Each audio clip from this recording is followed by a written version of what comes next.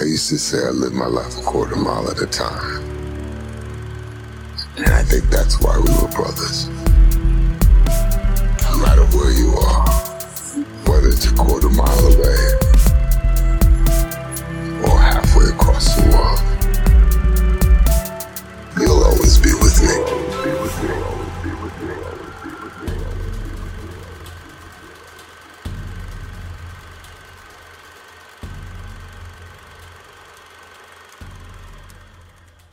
If Tencent offers us money and you don't take it, I will fly to Arkansas and beat the shit out of you. I'll take the money and then immediately quit the show. That's fine. As long as I get paid, I'll keep it going. Konnichiwa, buongiorno. I don't give a shit. Like, let's go. I'll use a portion of the money to run ads that are against the Chinese government's overreach. That's fine. And if you die, Brett, I will continue in your legacy. Hey, look, if I die because of it, I'll just make sure that you're in my will to get some of that money. You know what I mean? Do you think that the Chinese government would like to buy Midweek Matinee? Chinese government, if you're interested at all in Midweek Matinee, our price is $50,000 firm, so we can split it right so, down Brett, the middle. Why don't you do me a favor for our listeners in Beijing? What is Midweek Matinee? Midweek Matinee is a weekly movie podcast where we get together, Chris and I. Blake used to, but then he turned into a ghost. And we watch a movie. Right now we're doing the Fast 9 series. So our Road to Fast 9's happening, where we're watching a little bit of everything that has to do with Fast and Furious, except for the one time that they made that movie about Hobbs and Shaw. Pretty sure we decided against that one. Who knows? We might end up turning around. But that's Midweek Matinee. So if you're interested, Beijing listeners, and you're out there, and Chinese government, if they're listening, you're clearly listening too, because that's exactly what you do. Then, the offer's on the table, $50,000 for $50,000? $50,000, okay. Absolutely. All right, that seems a little low for... No, dude, $50,000 for... As this week's host, Chris Figueroa, I would like to say back that... up, $50,000 USD. Don't be trying to come at me with your Chinese money. That currency, $50,000. I don't want that. I want $50,000 in my local currency. Again, as host of this week's episode of Midweek Matinee, Christopher Figueroa, $50,000 is a little too light for my piece of ass. You can. Brett wants $100,000 each, so we each get $50,000. I need. So here's my thing. I need to be able to put $240,000 into my investment portfolio. That is $1,000 in dividends. If you want to buy my loyalty, Winnie the Pooh, that is how much you just fucked the show up getting bought. They were listening and they were like, I kind of like these guys. Yes. This is making a lot of sense. And they were like, Winnie the Pooh. Listen, that you just fucked it all up. Oh no. Oh, well, bother. I don't have any honey for you this week, but what I do have for you this week is another episode of Midweek Matinee.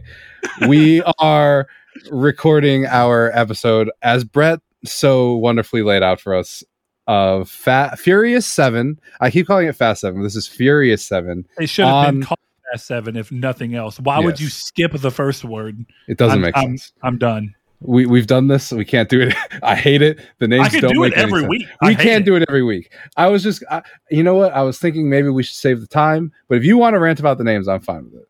No, it's fine. If you want to hear about us ranting about the names, we did it last week, I'm pretty sure. Yes. 2 weeks ago, if you listen to this episode. It was. All right, guys. Well, since Chris is hosting this episode, I'll get the homework, as they say, out of the way.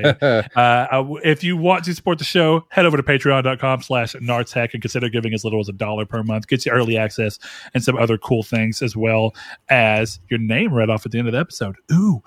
You can find us on Twitter at matinee_midweek. So you can yell at us about our hot takes, or you can agree with us, or just any of the things in between. You can hit up the Discord so you can be part of our discussions from the user side.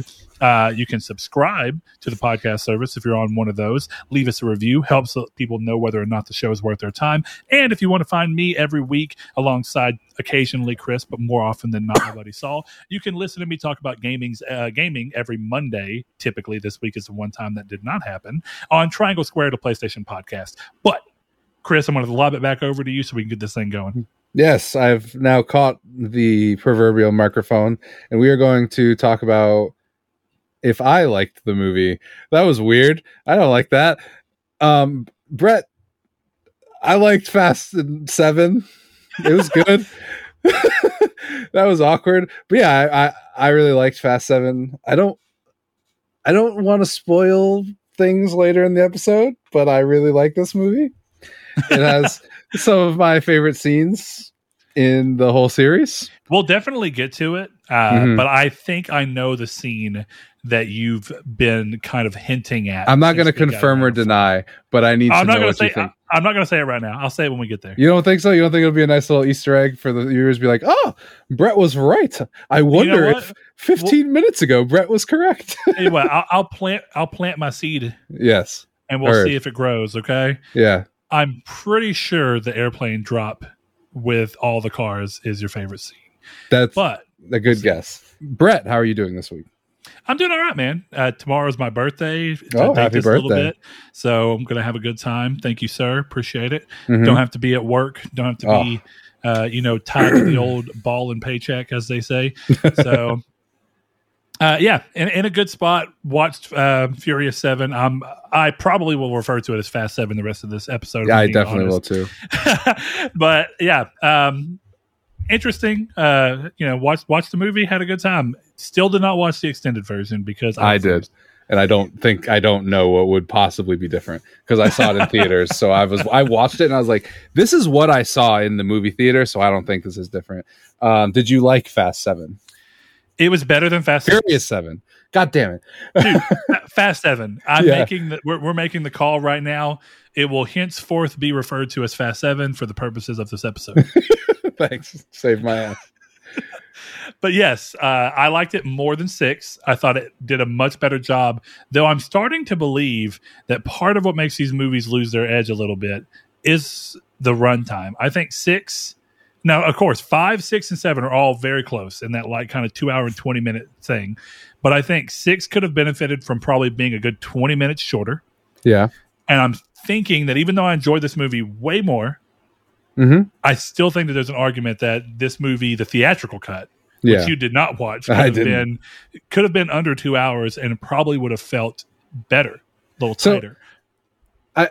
I want to disagree with you, but here's why I can't. And this is maybe going to make me look bad. But I had to work today, and I was cutting chicken tenders, and I'm like, you know what? I'm going to get a head start. So I put Fast 7 on my phone, and I'm watching it as I'm cutting chicken tenders and weighing them out. I'm paying attention. I know what happened at the beginning of the fucking movie, but I'm watching this, and then I come home and I finish it, and I had about 90 minutes.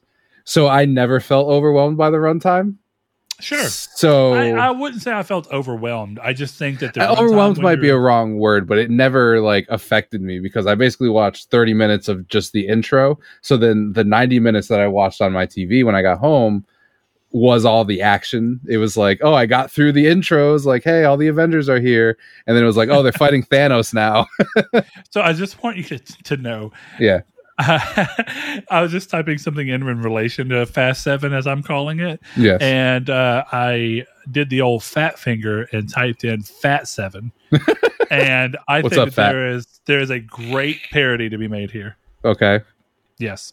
Is it Joe Biden calling 7 reporters fat?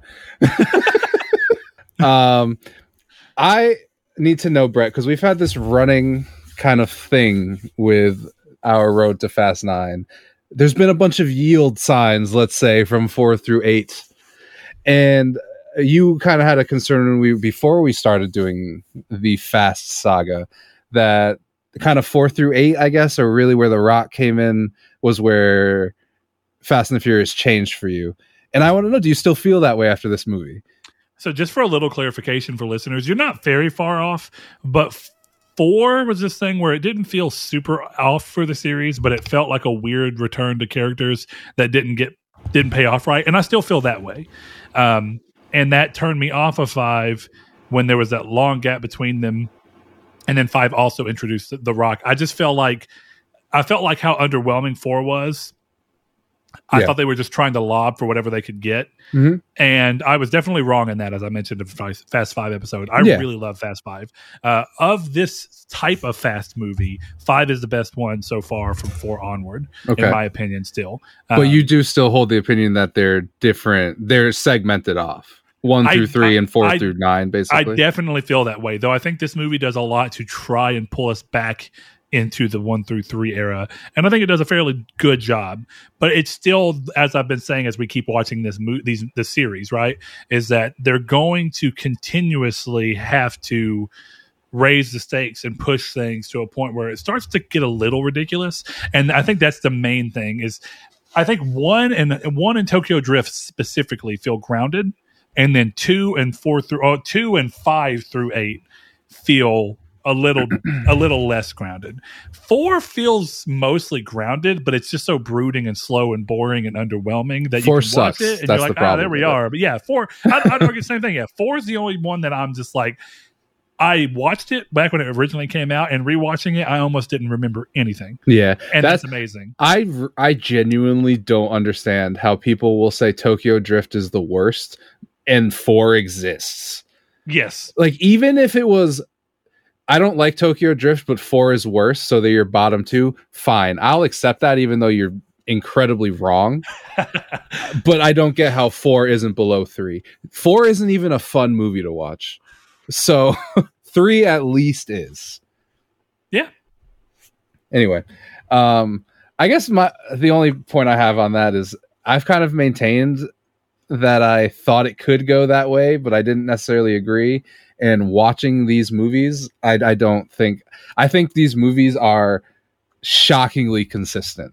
Like they escalate. Like if you watched 1 and then you watched 7, you'd be like, what the fuck is going on?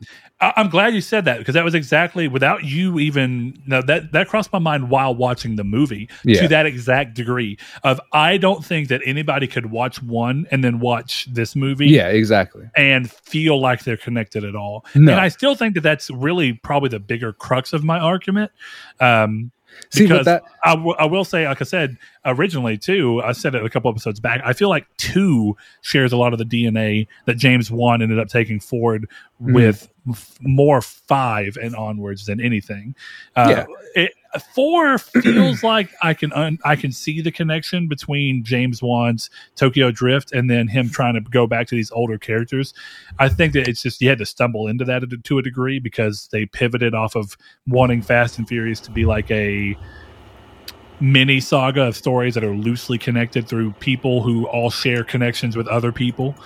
And then that didn't work out. So I feel like 1 and 3 have this more serious underbelly. 2 has kind of got this larger than life thing, but not to the degree that you have to keep doing as you make these movies have more and more weight to the ramifications of what's going on. Because you have to, like we mentioned, when people are doing crazy things from movie to movie to movie, to move the needle for them, it has to be something just so crazy. It's got to be, someone's coming back to kill us because of something we've done, so now this is a fight for our lives. I don't know. I guess to me, because we've been watching them in a row, and I just feel like this is very natural escalation for the characters we see. So I get, like, if I said, here, watch the Fast and the Furious, and then we're gonna watch Fast 9 now, you'd be like, what the actual fuck is going on? This doesn't make any sense. But when you watch 1, 2, 4, 5, 6, 7, the characters and their motivations, it all makes sense. And I think it's interesting because it's almost, I don't think it was purposeful, but there's almost a subtle, like, acknowledgement of that, where Ramsey says to Brian, where Ramsey does that whole, like, I can read people, I'm super deep and smart thing that every smart person does in the movie. She says, like, you're a cop, you have the skills, like, there's a reason you did what you did on that train. It's because you've been trained. And I think the series, in a really crazy way, does an incredible job of making that not seem like a leap. No, I agree there. And I actually agree with you in the sense of the characters and their motivations actually do have a fairly strong through line throughout all of them. Right. I think what makes it a lot harder, and I guess that's where we differ on these two things. I agree with you that for the most part, the characters are consistent. I think where I back up is because of the escalation, not on the characters' side, more so than the actions happening around the characters, gets to a point where 1 felt believable And then every movie moves further from that as a natural result of the escalation having to go higher. But also some of it just feels like directorial choice. Because I don't think there's any reason, and I'm going to spoil something, but I think it's important. I don't think there's any reason for Dom to lift up a car with his bare fucking hands and hold it there while Brian's underneath it, and then be so cheeky about it to be like, "Are you sure you got it?" It plays in with the tonal shift that this series has taken, and it's like they're aware of it and they're rolling with it, and that's fine because, like you said, the characters feel right. Like in this situation where Dom could actually physically lift a car that weighs that much and hold it there without barely breaking a sweat and still talking on the intercom like nothing's going on, fine. But if you actually look at the action, I don't believe it. I don't buy it, and it's fine because these movies, for the most part, have moved past any realm of believability. See, here's the thing: is like in terms of actions, characters, yes. Well, actions, no. Well, on its face, I agree that that's ridiculous, and I could be wrong about this. I'm pretty sure they set up that the car is incredibly light. And I'm not talking like a feather, but I'm talking like someone of Vin Diesel's stature could do it. I think they movify it a little bit with, Brian joking around and then still being talking. Like he should be not speaking until he puts that car down. But the lifting, outside of being absolutely fucking ridiculous, to see Vin Diesel actually lift a car and the movie take it seriously. Yeah. I get it. It's fine to me. Yeah, but I agree. And I'll agree with you. We'll get into that as we keep going because we should probably get moving along. But I will definitely agree in the sense that the movie, for the most part, tries to find whatever ways that it can to at least somewhat give you something to hold on to while you try and move into this reality where this is okay. It's like, oh, well, we're going to make this somewhat viable. We'll give you something to latch onto, even if we're pushing it past the realm of reality. Yeah, oh yeah, exactly. Well, it's like them trying to be like, you can't call us on it. It's the Game of Thrones. Well, Danny forgot. It's that kind of thing. Yeah. But yeah, we can move on. We should probably get into the movie. So I guess we really start with the setup of Shaw.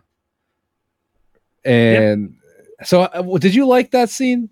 Because I have a lot of problems with Shaw, and I think this is the only time his character works in the movie for me.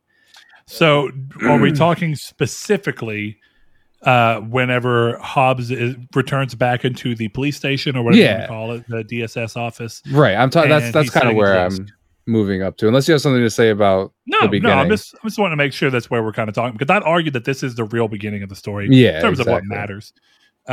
Because it sets up his ability to know everything. So I mostly like it, and I think it works because we're not quite at a point to where his ability to be everywhere at all times starts to just feel like movie magic. This feels believable, and like someone with this kind of skill could absolutely do this. And I get that this goes into what we were talking about a second ago, right? Give you something to hold on to while we build up past the realm of reality. We start with Shaw in this Deckard Shaw, I should say. We start with our new Shaw in a situation where I could totally see someone of his nimbleness and all this doing this, and then the movie tries me in like, well, how do you kill a shadow? You shine a little light on it. They're trying, they're doing what they can, and then it gets to a point where as the movie goes out, and then every couple of seconds he's just in this situation that was apparently like a challenge for this group of people to do, let alone this one man just fucking getting away with it constantly. Exactly. It starts to feel ridiculous, but I agree with you. In that scene, it feels like, okay, this is reasonable. This is believable. It's somewhat grounded for a still larger than life movie. And the ensuing fight still feels, again, mostly believable within the confines of what you'd expect from like an action movie. Yeah. I've decided that this is both Marvel meets James Bond American version. That's where these films are going. Maybe, but I was going to save this for later because there's a specific part that I'll expand on it later, but I'll tell you now. This is an anime, the entire series.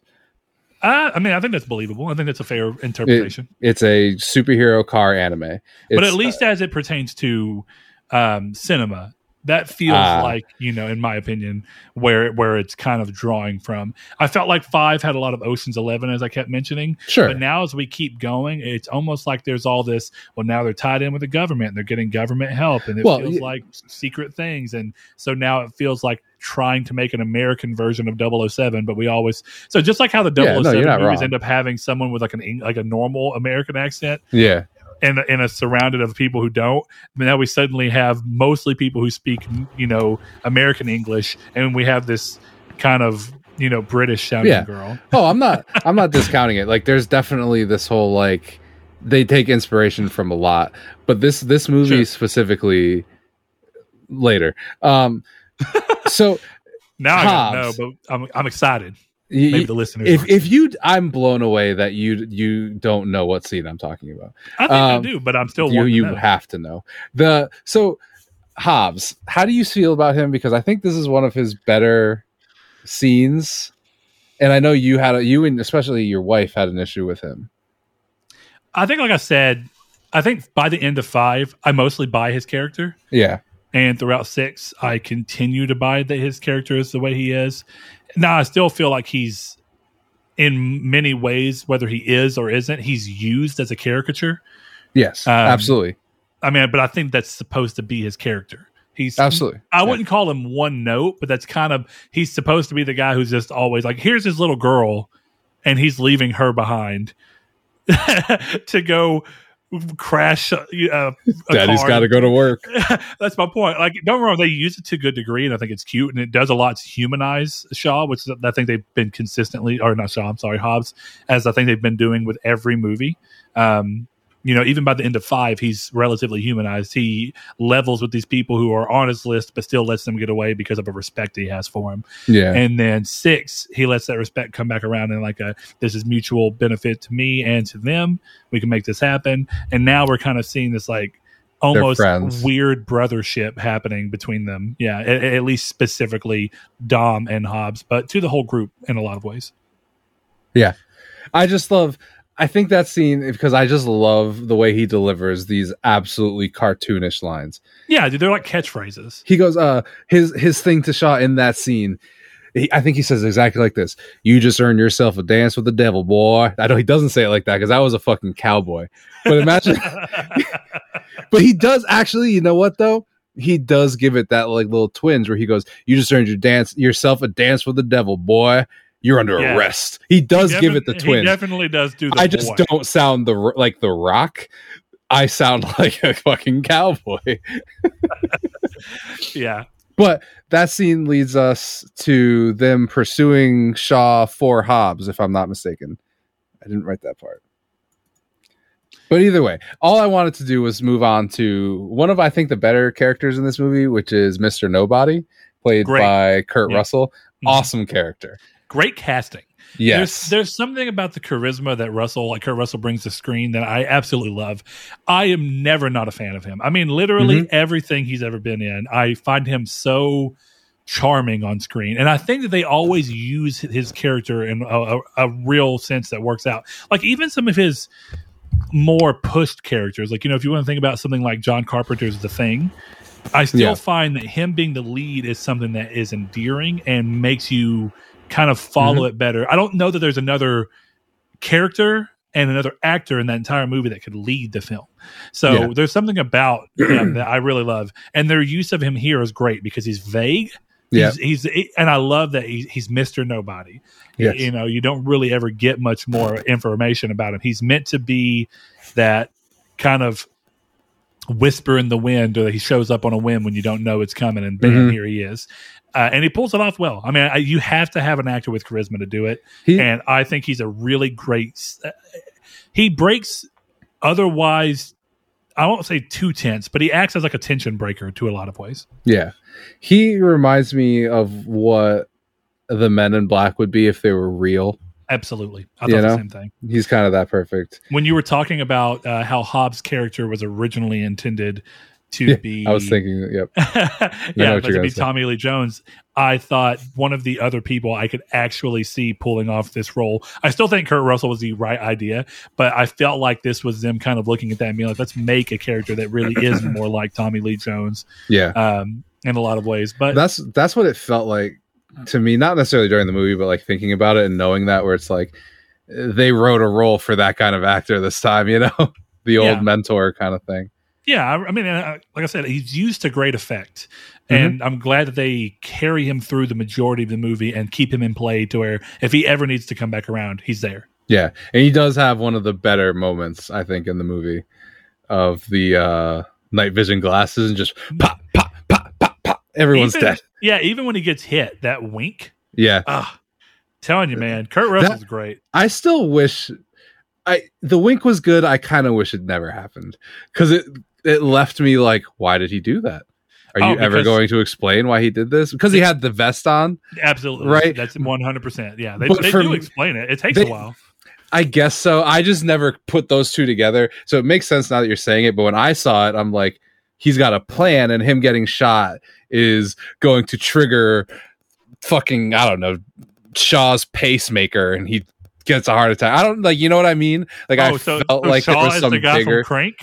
Yeah, I guess. That would be actually a very good setup. But no, I just felt in the moment, I felt like there would be more to it. So I guess, yes, it makes sense. It was the stuff. But I also like the character moment you get when he sees Shepard die. When he sees Shepard die and he has that like fatherly, like, oh, that was my guy. And now I'm going to kill all of you because Shepard is dead. I really liked that. Yeah, I did like that too, and I liked that it was unsaid. Right, like it's all visual. Yeah, it's all about building that little silent connection and paying it off. Yeah, I mean Shepard's the only one he's talking to. You know, he's got all those other men, but maybe that's a consequence of Shepard being the guy we're with, who's named. But he's the only one that's like getting orders. You know, so when that goes away, he's like, can't send a boy to do a man's job, I guess. Let's back up a hair because we're kind of talking about whenever he comes in, but you know what happens before he comes in is the first provocation or the first series of provocations that lead us to the position for Mr. Nobody to come into play, which is Shaw killing Han and then immediately trying to kill everyone, at least Dom, but if he's lucky, Dom and Brian and Mia as. I would argue that Mia's just collateral damage at that point, Mia and Jack. Yeah. Though for Shaw's twisted sense of revenge, he probably considers them worthy of dying too. Yeah. But in all that, there's a lot of interesting stuff going on within that because one of the things that Mr. Nobody says that was never completely made clear throughout the movie. And it was almost one of those vague things where it's like, am I sure I believe what he's saying right now? Is when Mr. Nobody comes up and says, the mutual friend of Hobbs. And I don't necessarily know by the end of the movie that I 100% believe that Mr. Nobody was actually there because of Hobbs. No, it wouldn't surprise me at all if they were like, these are just the guys. And this is just their opportunity. And I know that he knows Hobbs, and if that gives me the moment of trust I need to get him where I need him to present my opportunity, then bam. Exactly. I thought that was real interesting. I actually thought he was going to betray them for a little bit. And again, that's the perfect use of that character. He's meant to be the vague character. Like we'll get to that scene completely, but there's one scene in the movie where I was completely like, I could see this being the twist. And I'm glad it wasn't because it is one of those things where it's good that you can believe that because it means they're doing their job of keeping him as a kind of rogue character. But that charisma, I'm glad it pays off as that he is on their side, you know.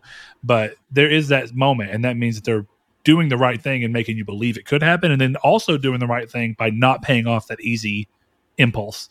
Exactly. But one thing I thought was interesting, I don't know if you've ever watched Scrubs, but the hospital that they were in, I don't know, maybe this is even just a Hollywood thing, but it was Sacred Heart Hospital. Yeah. And I thought it would have been so great. So even if it was just one of those little things where they don't put a name to it. To have like Turk walk by or something. They just hire, Donald, whatever his name is. I can't remember his last name. Fison, something like that. Or they get Zach Braff. Zach Braff's character to come through and just be a doctor for a second and clearly make a reference. I love things like that. And I feel like this series has already done enough to where you could totally do that. And I wouldn't disbelieve it at all. It wouldn't take me out of the series. That would be one of those where opinion. I hope he just like you see him look around, glance into the camera, and then look back. You know, that kind of like yeah, where it's small too, where it's almost like one of those things where if the person had never watched Scrubs, it doesn't feel like it took that much. Like they could almost circle it off as just a normal thing.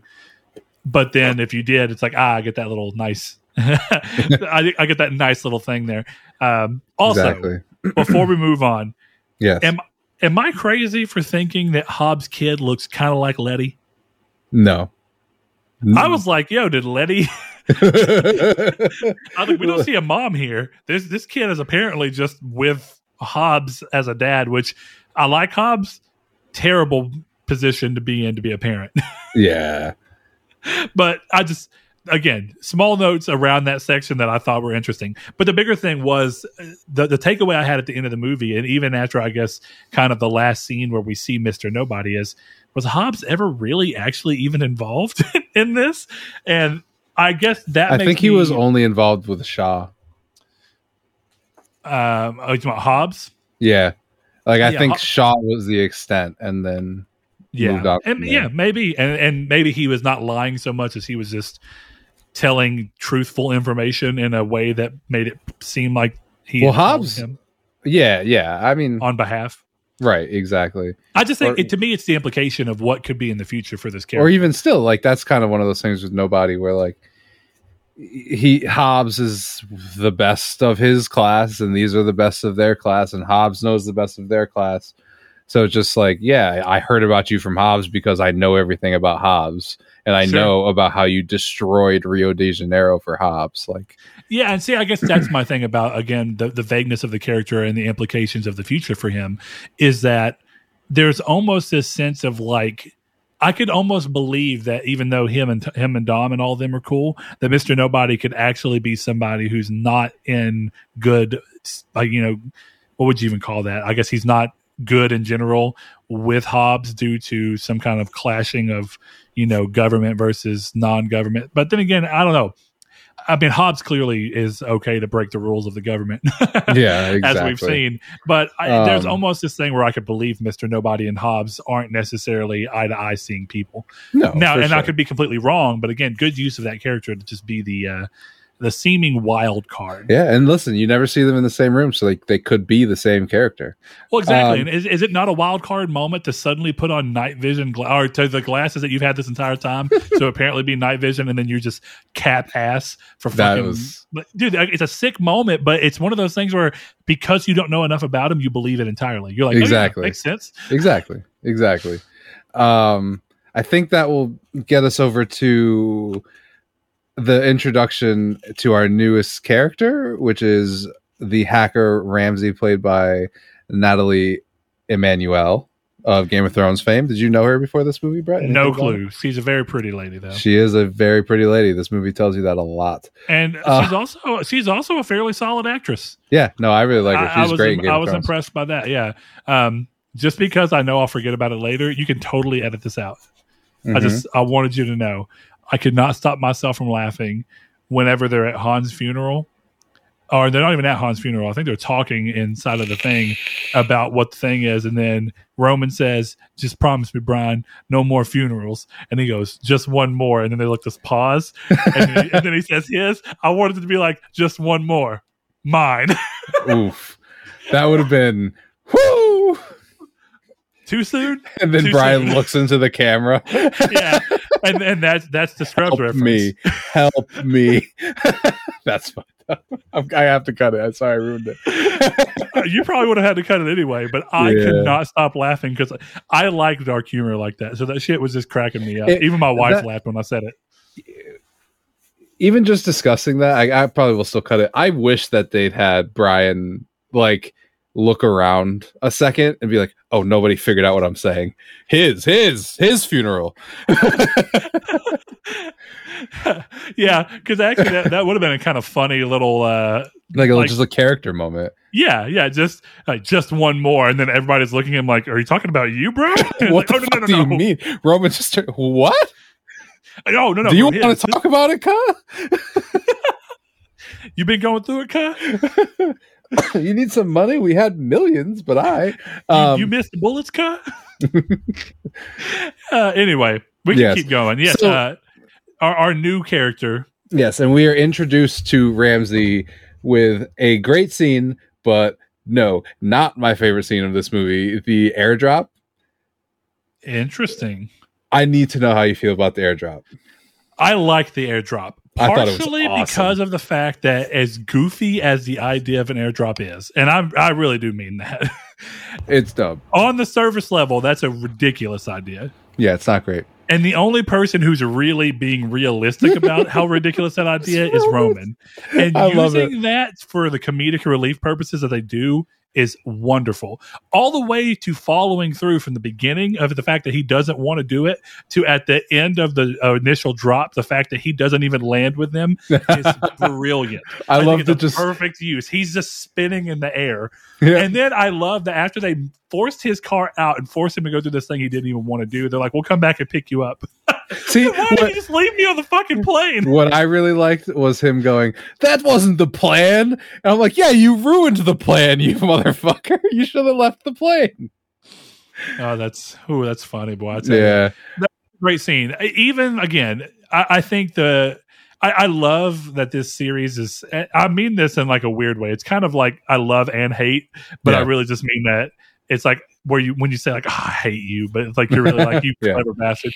Or I wouldn't say clever, but this movie series has like an insistence on saying something in the beginning of the movie and then just being like, no, but we're actually going to totally do that. So like in the beginning of the movie, he's like, Jack, cars don't fly. I was like, and don't get me wrong, I had never seen the drop. I had no clue that was in this movie.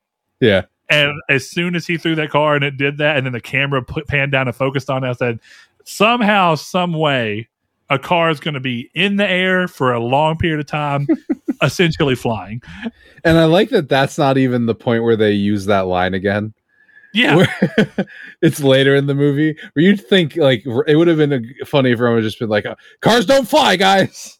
Yeah. But instead they use it way later. Which I think is still good use. It's an interesting thing of showing restraint when trying to think about how to write in comedic relief. Because that's what all... Because cars don't fly is just cheeky foreshadowing. Exactly. But then going in and having the restraint to not do it at the obvious part, because it's already funny that they foreshadowed it this way. And then waiting for a moment that is still arguably it fits, but it's not when you would have expected it, it's a good use. You know, you can surprise the viewer as often as possible by trying to subvert expectation. Yeah. So that would bring us to when they finally land, it's awesome. I really like that the plan works. It is obviously going to work because it's a movie, but just the fact that they all just land and keep going, I'm like, that's cool. I like that that Tez nailed this. I do like that, but I'm also going to back up 1 second. Yeah. We cannot go through this without talking about the scene, the entirety of the scene. Sure. Again, I love... it's so funny to me that watching Too Fast, Too Furious by itself when I was young and expected different things from the series, I didn't care for him. I didn't hate him or love him. I just remember always joking about the We Hungry because it felt like so stupid to me. We Hungry. But I absolutely love his use as comedic relief in every movie. The fact that he has that moment at the table where he's like, you tell me to... stop a tank and I just do it. And then you tell me to shoot a plane out the air and I do it. No problems. But now I want to make decisions. Yeah. And then as soon as Dom looks at him, it's like, oh, well, I mean, I didn't mean like right now. I mean now. I like that they call that back too, where Tez is like, this was your plan. Yeah, no, everything about it was just so interesting. And even Mr. Nobody in that scene where he's like, this is wrong thinking. I like it. But yeah, all of that's... Go ahead. I also just enjoy the fact that they did what he said. He clearly points to a random spot on the map and is like, we should go here. Yep. And then they just do it. They drop cars from planes just to do what he says. Yeah. And it's funny because you could argue that they're doing it for the movie occasion of like, oh, well, we got to get there. But it almost feels like they're doing it as like a lesson to him. It's like spite. We're going to throw you out of a fucking plane because you were ungrateful. Well, because like I love that he says, "I think we should drop here." Then the guy's like, "Here, that's impossible," and he's like, "No, man, here. See, it's when they least expect it." Like he's just winging the plan. Yeah, and they're like, "That's actually brilliant." But this I leads got an me. idea. Yes. This leads me to the most ridiculous line in this whole movie. It's the Okay. kind of dumb, cheeky, tongue in cheek, all that crap. Where it was also a little too thick. I think it was laid on too thick. But hey, give me the demon child of this and this, and then he's like, it'll add weight, slow you down. He goes, this time it's not just about being fast. I saw that and fully expected him to go, because this time I'm furious. And I was both laughing about my dumb joke about that, but also slightly upset that they didn't have the balls to go all the way through to just go ahead and say it. He should have said it. And then at least I would be like, there's a reason that you call it Furious 7. Instead, it's just implied. Yeah. So yeah, then that leads to everything, right? Then we get the drop, we land, and then go ahead. I'll chime in where I'm thinking. Well, I want to talk about the chase because I have a lot of problems with it, and it's a problem that this series has. But I think the chase visually is really cool. I like, of course, what Brian does, just jumping across cars and shit. I thought that was all really cool. My giant problem is that this series overuses guns and doesn't let anyone get shot. And it doesn't work. The only time it makes sense is when Tej has the armored car. I love the formation. And that was awesome. Yeah. But then they fuck it up later. They fuck up later because they have that scene where Letty and Tej are on the side of the bus, and they're shooting. No way that Letty doesn't get eviscerated. Yes, absolutely. 100%. Because they specifically say, those are armor-piercing rounds. Yep. Letty does not have a bulletproof car, so the MP5s don't get her, and then she's sitting directly next to miniguns, and she's fine. The car keeps driving. Even if the one that Tej is in is bulletproof, it's armor-piercing. It would go through that car. Exactly. But I'm more willing to accept Tej. Yeah, because every bit of that scene is ridiculous. Yeah, I mean, it's constantly trying to be like, here's the reason that you should believe it. And this is what I was talking about earlier, right? It gives you some small thing and then just throws it to the fucking wind. It's like, here's the reason that you should believe this is working, but also here's the reason why we're going to completely ignore everything we just said. They should have just stormtroopered it. That's all they should have done. Everyone. But that's the thing, is I wouldn't question a bunch of guys not being able to hit cars moving at 80 miles an hour. They should have just been like, they can't get hit. Because at least that would have made sense. But Brian's getting full on MP5 to the windshield and just nothing. He's like, oh no, this was scary. But that's it. That's it. He doesn't get hurt. And that's, I think this feels weird to say because they were obviously not planning for Paul Walker to pass away tragically. But it's fascinating to me that there are hundreds of opportunities in this movie to kill that character and they don't do it, and then that happens, because the movie puts him in situations where if he died, I would have been like, oh, okay. And we'll get to this later because it's a big problem I have with Shaw. Shaw should have killed him. That would have raised the stakes for the movie. Oh, and I think that scene specific. The reason I bring it up here is because he should have been eviscerated in that scene where there's just machine guns hitting his windshield. It doesn't make sense. Yeah, no, I mean I agree. The whole scene was just, again, when you're looking and trying. I actually tried to turn off my brain and get lost in the visual spectacle, but the movie made it hard because it was like they were constantly trying to show me that they had zero care for what they're trying to set up. And that is weird. It's hard to turn your brain off completely. Cool scene visually, like you said. Right. But I also feel like this movie has a penchant for going way too into elongated fight scenes for no real reason. Yeah. And that's why I argue I think you could cut 20 minutes off this movie just by cutting half of the fist fights in half because they don't change anything. And it's just more or less the same moves over and over again. Perfect example is in this scene when we're doing the chase and Brian's in there. He jumps in, he does all the stuff, gets her out, but then he's fighting the dude one-on-one. And it's just going on forever. And they're just slap. I almost would have preferred them to just been slap fighting each other, like where it wasn't even anything other than just I'm like, yeah, and like hitting hands, because that's what it looked like and felt like. Even though clearly it's not what it is, it went on so long that I was like, at least make it funny at this point, you know? Right. You know what though? I will say that fight scene does pay off pretty hilariously, where they have a dead bus driver literally drive the bus for like 2 miles. Okay. Because they have him sliding and turning the wheel. I'm like, this is fucking insane. Dude, follow me for a second though. Yes.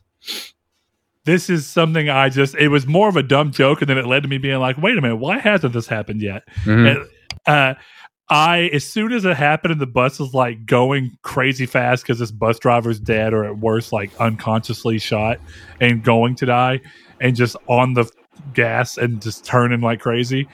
I was making a joke to my wife about having Keanu Reeves come up just as like a little minor speed like reference. Like you don't actually do anything other than just hire Keanu Reeves to be in this movie at this point. And then I thought, wait, why the fuck is Keanu Reeves not in the Fast series yet? You know what? We never mentioned it, but Fast 5 versus John Wick. I mean, I would watch the fuck out of that movie. Fuck your Jurassic World. John Wick has to join forces with the Fast crew. Would be a dream movie. I believe it. It's the weird thing. I believe that more than I would believe the Jurassic World bullshit they're probably going to do. Well, exactly. Just like we talked about, there are certain movies where it's like I could see these two worlds coming together, zero issues, and I feel like John Wick is a perfect example of that. And I also feel like Transformers is a perfect example. I would not bat an eye, definitely, as these movies keep getting crazier. If you're just like, yeah, there's a robot transforming cars. Yes, okay, let's do it. But yeah, that's a real thing. I am almost curious how long if this entire series before it ends goes to the end without having Keanu Reeves in a single time. It's going to blow my mind. Yeah, I would be pretty shocked. I do love that every movie so far is like, what actor can we just kind of convince to be here? Hey, Kurt, what are you doing today? Okay, so I guess that takes us to the bus flip, which is nuts. How did you feel about the Uncharted movie? I think I like the entirety of that sequence more than I'm likely to like the Uncharted movie that's going to come out. Yeah, I wouldn't disagree with you on that one. No, it was definitely one of those things where as it's happening, I'm like, this is... Okay, I can't say that, right? Because Uncharted is clearly looking after and inspired by action movies. Of course. And to have these big scenes. But it's really specifically aimed at a lot of like the Indiana Jones, which I don't necessarily think would have a scene like this where a bus is hanging off a cliff and you're going to have to try and climb out from it. In my mind, because of the media I watch. Are you saying Indiana Jones wouldn't have that scene? Not from, well, I mean, like arguably they have it in like the Kingdom of the Skulls and whatnot, but I think the older movies aren't. Well, I had to clear up. Do you get what I'm saying? Yeah, no, there was just a second there where I thought you said Uncharted doesn't have you climb up a bus on the side of a cliff, and I was about to be like, it's not a bus, but it's come on, dude. Yeah, yeah. No, the bus was just all I could do to not be like, okay, this is just like, well, guys, that Uncharted scene was pretty cool. We can't do a train. When he did the fucking when he was hanging on the door as it came down, I was like, that is, I've played that. Yeah. Which it's cool. I mean, don't get me wrong. You have that thing where you're kind of just being, being Uncharted, but I mean, it was fine. No, it's another instance for you to kill. to kill Brian, though. That would have been the one where I'm glad he survived, because that would have been a fucking Brian got crushed by a fucking bus.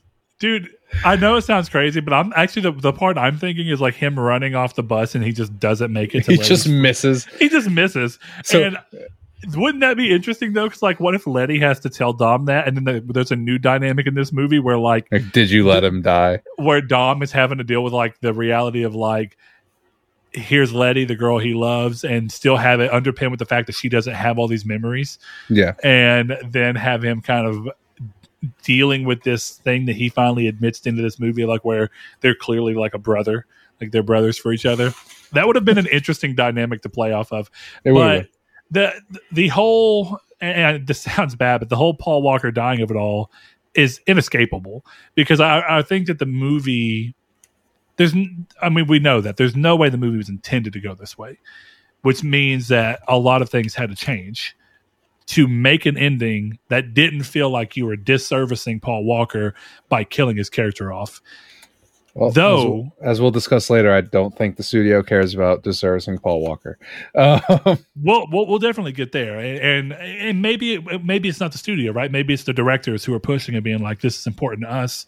Maybe it's the crew being like, "This is important to us. We need this movie to end with Brian getting a happy ending." Oh, and, yeah, that's not what I mean. I'm sure there's a million things that went down, but it's weird, right? Because there's two things. There's the fact that this movie's so much about family, that losing family is clear, or the series has become so much about family as everybody kind of memes about, but it's still true. That losing a family member is clearly a good way to play off of things and have big ramifications and raise stakes and stuff like that. Like you talked about, having Shaw kill Brian and having that be a new motivation for what's going on, more than just trying to save yourselves, is amazing. That is a very crazy story, but at the same time, it feels good to have Brian have his story come complete. It does. But okay, so I was going to talk about this later, but fuck it, we're on the topic. I have a gigantic problem with Shaw in this movie. And it's because his character is talked about one way and is on display completely differently. I think I agree, but go ahead. Shaw is talked about as this ruthless, brutal killer who these guys are going to have a hell of a time escaping from. Now, this includes future spoilers, but let's just say, as far as this movie, Shaw only wins once, when he catches someone off guard.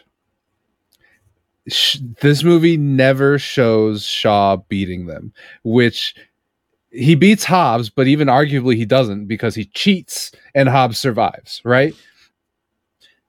So, I think that's it, though, right? Is that the movie's trying to tell you that he's the kind of guy who would cheat. Yes, but what I mean is, like, it wasn't this, like, he beat Hobbs fair and square. Oh no, he's terrifying. He threw a fucking grenade at him. You know what I mean? But he's terrifying in that sense of he's willing to do anything to win. Right. I just mean a loose cannon. Don't wrong. I just mean your thing from last week, where Carter Verone's still a far more terrifying adversary. If Shaw is supposed to be portrayed as this terrifying guy, to me, you do that better by him beating Hobbs to near death with his hands, and then the only reason he survives because Elena showed up right at the right time. Yeah, it's weird, but I feel like this Shaw is a step back from even the last one. As weird as that sounds, because at least the last one was constantly ahead of the game. Right. And that's the thing is, and my problem with him is the only person he kills in this movie is Han, and he doesn't even come close to anybody else. And then that even sets up a problem later down the line, because he didn't kill Han. Yeah. They've announced that. So it's like, I guess maybe I'll bleep that out for spoilers of Fast 9. I don't know, but they've announced that he's not dead. So this Shaw fails at every turn. So why is he intimidating? Why is he scary? And if Shaw had killed Brian or killed Letty or killed Roman or killed Tej, in the context of what happened in real life, it would have made more sense to kill Brian. But if he does that, then it's like, oh fuck, we can't beat him. Instead, they beat him at every turn, really doing absolutely nothing differently, because none of their plans go off the rails, even though he shows up every time, except God's Eye. But that's because they fuck that up too, right? The crew fucks up there. That's not Shaw. They drop the important part. Shepard should never be in there, right? True, like, realistically. True. Yeah, you shouldn't actively have the thing if you're already at the location where you've last seen him. Exactly. You should keep that safe at all costs. And I do agree there. I think that this movie is kind of a tale of two Shaws, right? I think there's interesting things that show you Shaw can be cunning, but even then, it's like he doesn't win from it. So, one of the things I really liked about their use of him, and there's very few, but I did like this, is that when he appears out of fucking nowhere on a mountain that we're told is impossible to get on, and yet here this motherfucker is, that was stupid. I was like, okay, so they have to airdrop in, but this guy just fucking drove a car up a mountain apparently. But move along, because one of the things that came from it that I thought was interesting is him looking through the dust cloud being there, so him being unsure about his shot, having enough time, and then he says, interesting. And he lets Dom and you're go. not exactly sure what's going on and why. And then it's revealed that he was smart enough to realize that, this man's against him. So if I go and look at this man, I can recruit him to be the enemy of my enemy being my friend. And I thought that was a good use of showing cunning and like clever. And I think that cunning and clever have their own ways of being, I wouldn't necessarily say terrifying, but I guess it's more terrifying than just showing up places. I mean, but even then, you know what this guy reminds me of? I'm not even joking. I was cracking myself up whenever he just suddenly rolls up in the middle of this mountain chase that we're told is impossible to get on without being in this isolated closed thing, and then suddenly he just pops out from behind a tree, basically in a car. Did you ever play Ski Free? Yes. I feel like Shaw in this movie is just the abominable snowman dude from Ski Free. I don't disagree. This whole movie, he's just that guy.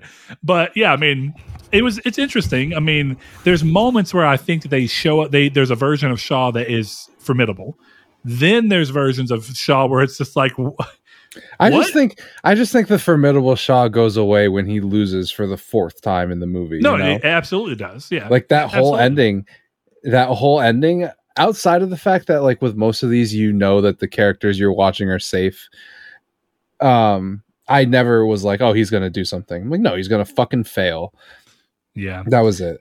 You know, can you imagine an action movie that actually goes all the way into being like, here are people we've seen that for the sake of action movies, you typically know who's going to live and who's going to die, because action movies, while they want to be all up in this crazy explosions and deaths and whatnot, they never want it to be at the sake of anyone who's important. Yeah. I would love to actually have seen a movie dedicate through and have the balls to be like, we're going to kill Brian so that we have a motivation. Yeah, absolutely. And even though we lose a character, we gain a lot in what we're actually doing. We're moving the needle with our movie in a way that most viewers wouldn't anticipate. Right. I think that's what's interesting about like George R. R. Martin, when he was talking about Game of Thrones, he's like, he kills main characters because that's how war is, right? Yeah. Like it doesn't make sense that everyone survives. And in this, it doesn't really either. Like most of them should have died in this chase. But because it constantly makes you doubt the ability of the enemy, right? And then that's the thing too, is like if Shaw is never successful, then why am I scared of him? You know, it's like, oh, he's gonna crash the car a couple of times, and then Dominic's gonna do a wheelie, and he's fine. Like it's just there's no fear from him. They didn't even have a side character to kill. They didn't have I think his name was Jimmy in the first movie, or even the guys who they have, the Dominican guys, that one of them could have died, and it would have been at least like some kind of like, if we've failed against this guy, and it makes him scarier. That's why Thanos in Endgame is so scary, because he won. No, I agree. And I actually think that, like, going back and saying that this Shaw feels like somewhat of a backstep, I felt like, even though we talked last week about what was it, Owen Shaw or whatever his brother is, that version of Shaw has its own issues, because he's the exact inverse. He's too good at everything, but you don't understand why. He's cocky. Yeah. And he just, he ends up falling flat because he feels like one of the great, we bring up Thanos, and I think Thanos is always a great example, because Thanos has got this weird humanity to him. And I don't feel like the last Shaw had that. But what he did have is the ability to actually pull things off and put people in a position where you'd be like, oh, I'm actually worried about that. Yeah. And a good example of that is even though it was obvious to me as a viewer, if you think about it within these characters, him having the little ace up his sleeve of having gotten Mia, at least, and not Jack or Elena, but Mia, is important, because it sets a fear specifically within Brian. Yep. But you don't have that here. No one's taken. No one's in any kind of real conceivable danger. And this movie has a thing, and I'm not trying to tear it down. I actually did enjoy this movie in a lot of ways. Yeah. But this movie is, of all of them, probably feels the most happenstance. Like, here's a movie, we have to have this happen, and all movies are technically that, right? You write something into existence because you need it to happen. Yeah, but you can exactly. write it in a way that feels believable, and everything about this movie feels like it just was that way because we needed it to be for convenience sake. Mm-hmm. And I mean, a good example of that is like when Hobbs comes back into play. Yes. It feels, don't get me wrong, it's fun, but it feels so stupid. That was, I think, the most noticeable thing for me was Hobbs crashing into the drone doesn't make any sense. How could he have known where the drone was? How could he have known it was under a thing and that he was going to jump off? None of it adds up. It's just spectacle and happenstance so that the movie has a reason to bring Hobbs back in a real way. And, it's funny that we're talking about villains. I actually feel like I don't know exactly what country he was, but the war boss that they introduced. Oh, Jakande. Jakande. He is far more interesting of a villain.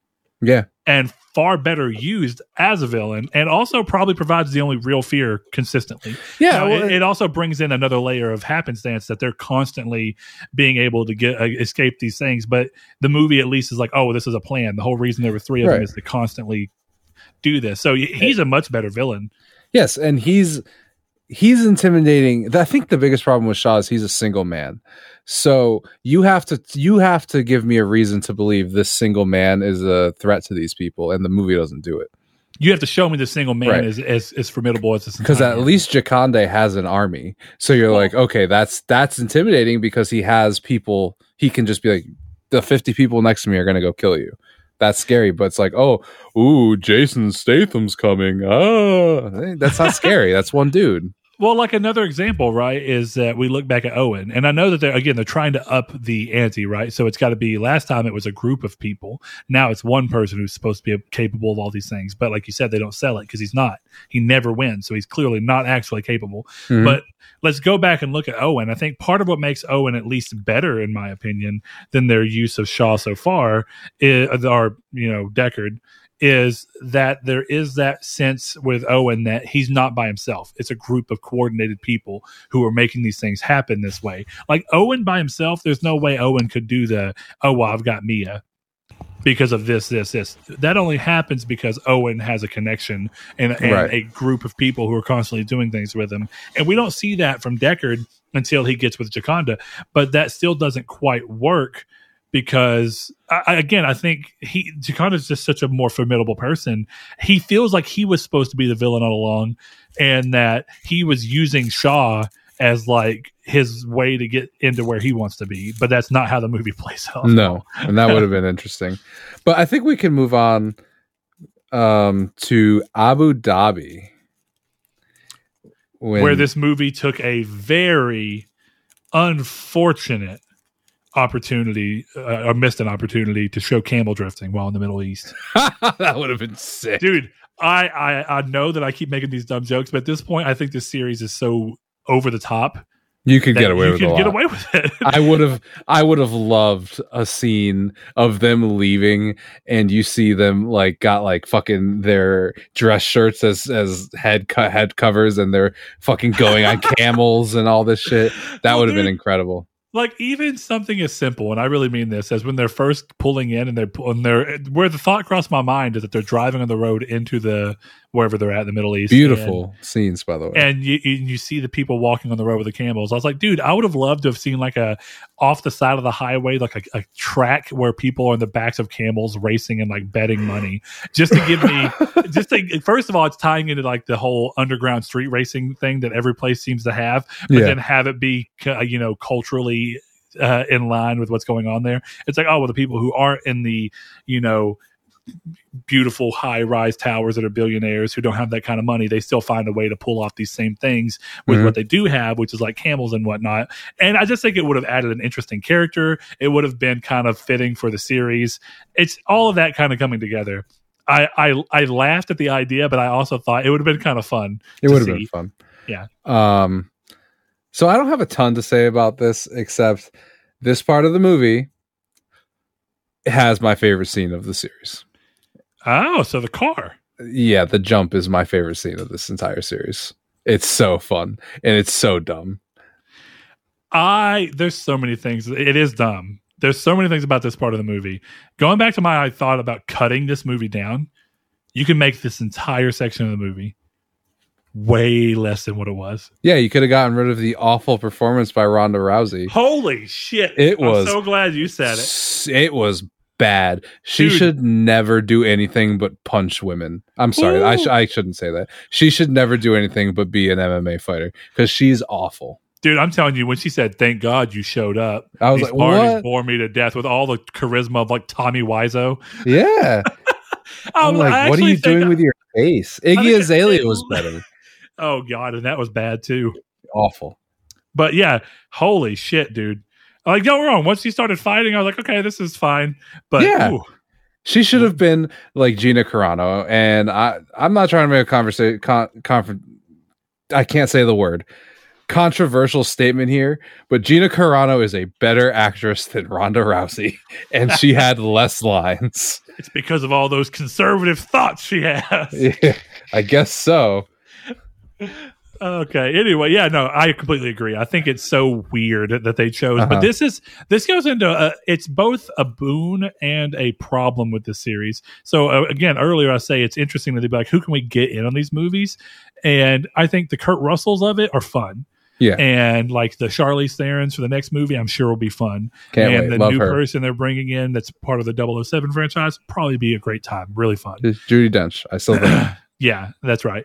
And then you run into all these weird things they feel necessary to put in, like Iggy Azalea why? And Ronda Rousey. Why? And you just get to this point of like, those moments tend to be to the detriment of the franchise. And again, cut it out. Or at least, okay, like a good example of how you can do something better is the last movie. As much as the last movie was kind of hit or miss for me, the use of the character that ends up turning and was Owen's person all along, she felt like a believable, strong woman. Ronda Rousey just feels like they were like, hey, can we hire an MMA fighter to just beat up Letty real quick? Yeah. But it didn't feel weighted to anything. Like, you know, the fight between Letty and the girl in the last movie felt right within the pacing of the movie. It felt like it was a real reason to be there and slow them down and introduce something. And then I feel like Ronda Rousey was just here to be like, hey, is there a way we could introduce Ronda Rousey in this? Yeah. And it's also part of why that part of the movie goes on for arguably 15 minutes more than it needs to. Yeah. But I will agree, the car jumping between each building, sick. The fact that this car that's in the middle of a thing would have no brakes makes zero sense. Like it does make sense because that's, I assume, one of two things: the brakes went out, or that's why it's in the vault. So let me spell you something out that I think you would agree would be a lot more interesting. But at the same time, it'd be one of those things where it's like you'd have to get it to where maybe Brian wasn't the one in there with Dom, but or you can have it to be where the thing was at that he was trying to get to was specifically in the way, and that in the effort of trying to get the piece out of the car, he cuts the brakes on accident or ends up getting a line, and then it's discovered that like all the brake fluid leaked out before they needed them. So bam, that's why we don't have brakes. I feel like there's such an easy way to make that believable instead of just having it suddenly be that we need the brakes aren't there.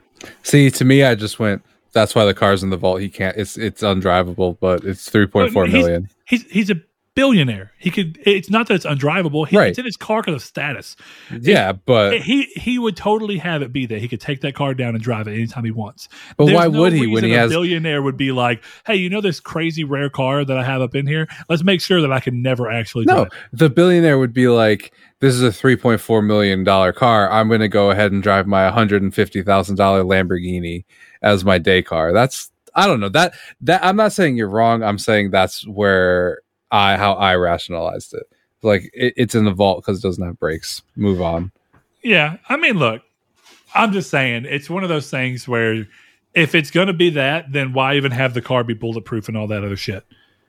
It just, to me, it feels like if you're going to have it just sit in your thing as being a fancy car, then just take the fucking engine out. If you can't stop it, why make it even be able to go? It just, none of it connects. And I feel like you could have done that would have been a good use of I feel like Roman. And I get that they tried using Roman to be the distraction. Again, I think that was a poor choice. Having Rome have to be with Dom, I think would have been an interesting dynamic. We don't really see them two working together very often. This would have been an interesting place to do that.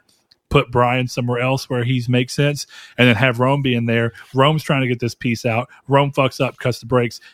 kind of thinks it's going to be okay because he doesn't need the car. He doesn't even mention it, and then they end up having to hop in the car, and then that ends up acting as kind of like a funny comedic relief scene, but also like I believe Roman would fuck up like that. Yeah, you're not wrong. You're not wrong. I rationalized it to myself. You just thought the car scene was so cool that it's like it doesn't matter. Yeah, it really. If the car didn't. breaks, I would have had it. There's no way he would have jumped through another building. Yeah, exactly. I love that scene. It's so stupid. I thought about it because at first I was like, so what goes on? I was like, are they just like, how do they, he runs out of buildings to jump to eventually. I thought, well, they're kind of like in like a triangular fashion. So like, I guess technically, as long as he could just keep going fast enough and dropping a little bit by little bit, he could have just crashed into each building until he got to the bottom and then drove away. And how sick would that have been? That would have been the only way to make that scene any better is he just continues chaining buildings. Fucking over. The scene lasts like 20 minutes. I think that there's a way you could do it to where it would be really fun the whole way through. But I mean, I say this: if you're going to spend 25 minutes in this fucking place anyway, at least make 20 of it the most fun part of the entire scene. I want to use this opportunity to discuss the worst part of the movie, and I have a feeling you're going to disagree. Roman is not good in this movie. Let me rephrase. Roman is not written well in this movie. I think they use him far too often. I agree that they use him too often. I think that the way they write him feels right for the character they for the character. Yes, but they use him far too often, and it actually goes back to my scene of everything about the scene where he's supposed to be the distraction at the party. Check it out. See, go ahead. My bigger problem with him was the can I check my email? I was like, I didn't need that. And you just look like a douchebag in front of everybody on top of it all. Like that was more like, this is just too much. I don't like him in this movie. Yeah, it's weird. I do like him, but I feel like there's a much better way to handle him. And that's why I find it weird. Like, I think that it's much better to write, even the scene I just talked about where he has to go help Tom. That is a way better use and a way more interesting use and a necessary use in a weird way, or at least you understand the need for it more than just having him say cringy shit in a room full of people for like 7 minutes of the movie. And that whole bit was just dumb.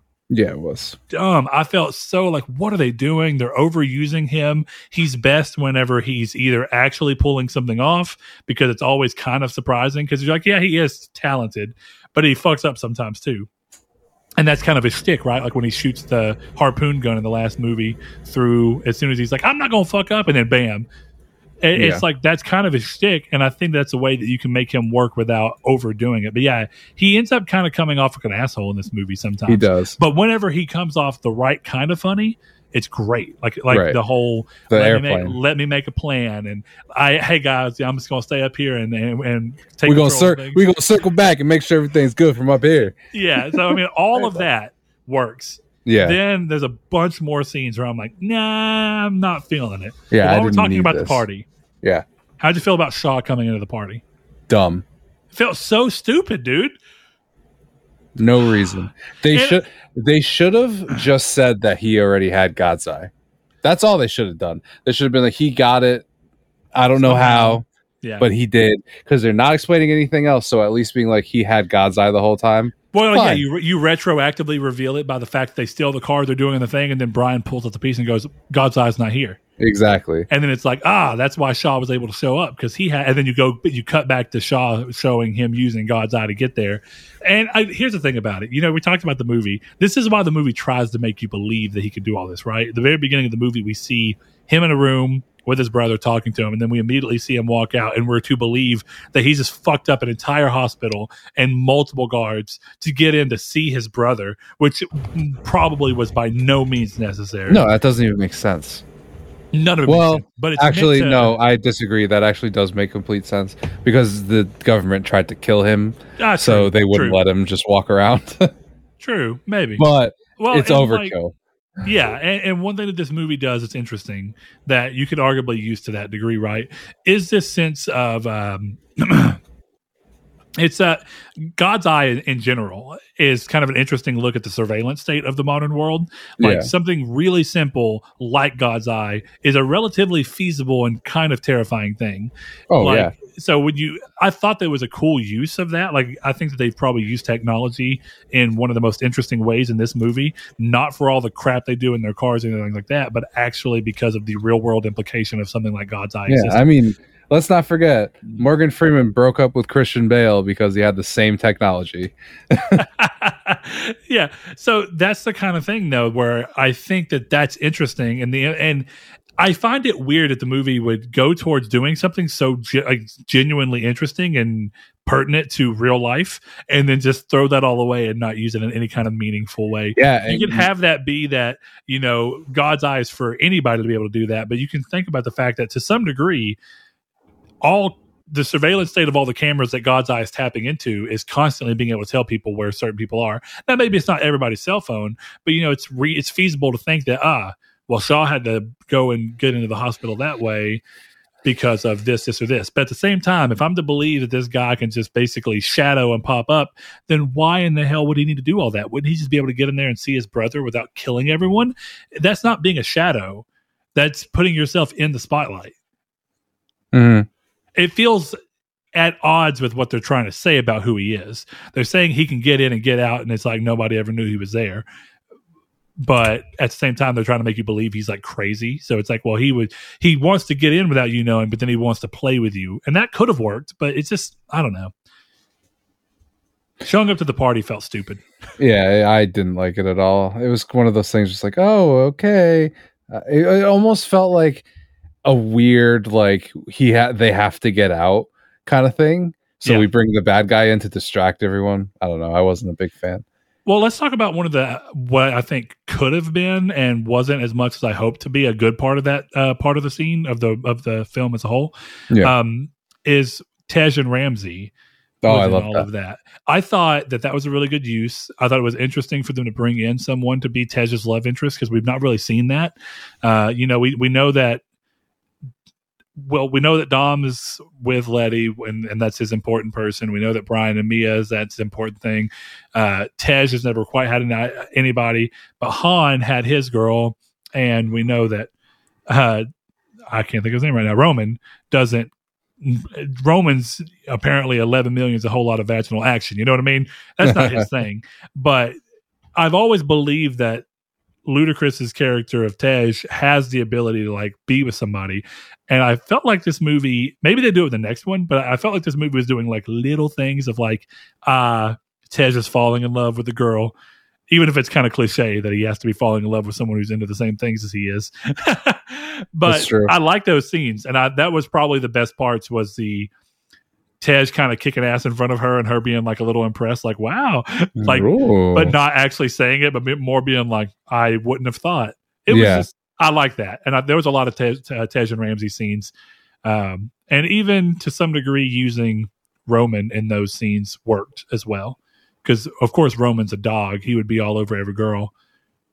But interesting, to say the least. Yeah, no, I'm with you. I guess there's only one more scene I really want to talk about, and that's the entire final confrontation. And this is where this movie becomes a straight up anime. I don't know if you agree, but I think it's just fact, especially when we get the double wrench fight with there's literal like fighting screen start like intros to this. Oh, dude. This almost looked like the zoom in, definitely, because a lot of the shots they were using were kind of the side profile. Yeah. And there was like this fighting game, like we're about to zoom in on Tekken or some shit like that. And even the whole Dom being in white and Shaw being in black, and like the trying to play off the good and evil with the framing and the color choices everywhere. It was all super interesting, but in this like very odd way where like I was into it, but I also felt like none of this feels right all at the same time. No, exactly. It was one of those like, I mean, why are we doing it like this? Like, and it also goes back to this idea of catchphrases. This movie is like obsessed with them. I feel like Dom says more catchphrasey shit in this movie than I've ever seen. And I know a lot of it's like to be snappy back about what people said. Like when Shaw at the beginning of the movie says, "What'd you think this would be, a street fight?" And then he returns with, "What'd you think this would be, a street fight?" And then shoots the gun in the air and grabs 2 fucking wrenches instead. And he's like, "You're goddamn right, it will be." Yeah, that was one of those where I'm like, what are we doing here? I love it. I don't want anyone to get it twisted. I absolutely adore it. But it's so ridiculous because it's straight. They do the fucking both of them in the air, like freeze frame. It's a fucking anime fight. And I love that awesome. It's basically sword fighting with non-sword objects. Yes. The part that really gets me is you have that scene where Shaw also happens to have an oversized wrench, but then he realizes he doesn't have a second one, so he pulls out part of the car's chassis and then sharpens it on the wrench. I loved it. And then the fight starts. Again, stupid as shit. It's so dumb. But it was just like you're watching it in like the Saturday morning cartoons kind of thing, where it's like you just can't turn away because you're just having a good time. But so much of it was just so weird. Okay, but we've got to get to the most important part. Okay. Dom stomping the fucking concrete. Yep, that was next, because that was the confirmation that A, he's a superhero, and 2, this is a fucking anime. Dude, such bullshit. Dude, I'm gonna be honest with you right now. Everything about this is way less believable than even Marvel. Like, this feels so fucking ridiculous because nowhere are we to believe that this is someone with superhuman strength. It's fun, but God, is it ridiculous. It's so, and then again, catchphrasey. See, the thing about street fights is the street always wins. Pow. I was like, what the fuck am I watching? Oh, I was so okay with it. Like, that was the thing. That was when I was like, this is full on insanity, and I adore it. So here's the weird thing. In that corner between Shaw, who we're told is our main villain, and Dom, who clearly we've established it, we believe to be the main character of these films, definitely now past this film, he's going to continue being 100% the main character.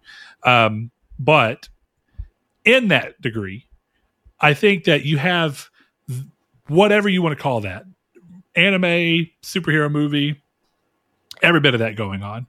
And then as our dual storyline happening directly beside it, in tandem, we have what feels like a very Fast and Furious moment of these drivers who are really great getting together, making a plan for all 3 of them to split up, be followed different ways, and then meet back in different ways to try and confuse up and buy enough time to have this hacker re-upload a thing and get out of it that way. Now, is it filled with all the contrivances of it being convenient that every time that they should be dying, they're like perfectly knowing, it's time to jump out of the car now, or it's time to throw her into another car and me jump out of the car, all of that shit. But it still feels like a Fast and Furious movie in a way that feels closer to 4, 5, and even 6. And then 7 here has got the other moment of just weird anime sword fight from a guy. Also, if this guy in his car had a bag full of grenades, why the fuck didn't he grab them and use them against Dom? Because it was a street fight. But he's already established that that's not what he's going to do. And the movie doesn't do this thing where, like, we're building to the fact that Shaw has a respect for Dom to the point that he's going to honor the street fight of Dom. And none of that happens. See, it depends, because I think that interesting line when he sees the dust cloud, I think he let Dom go because he respected the balls. No, the interesting was that I think it's. I'm not saying you're wrong. You're wrong, but I did not take it as that at all. So the way that we're in, because that's a good thing. It's open for a lot of interpretation.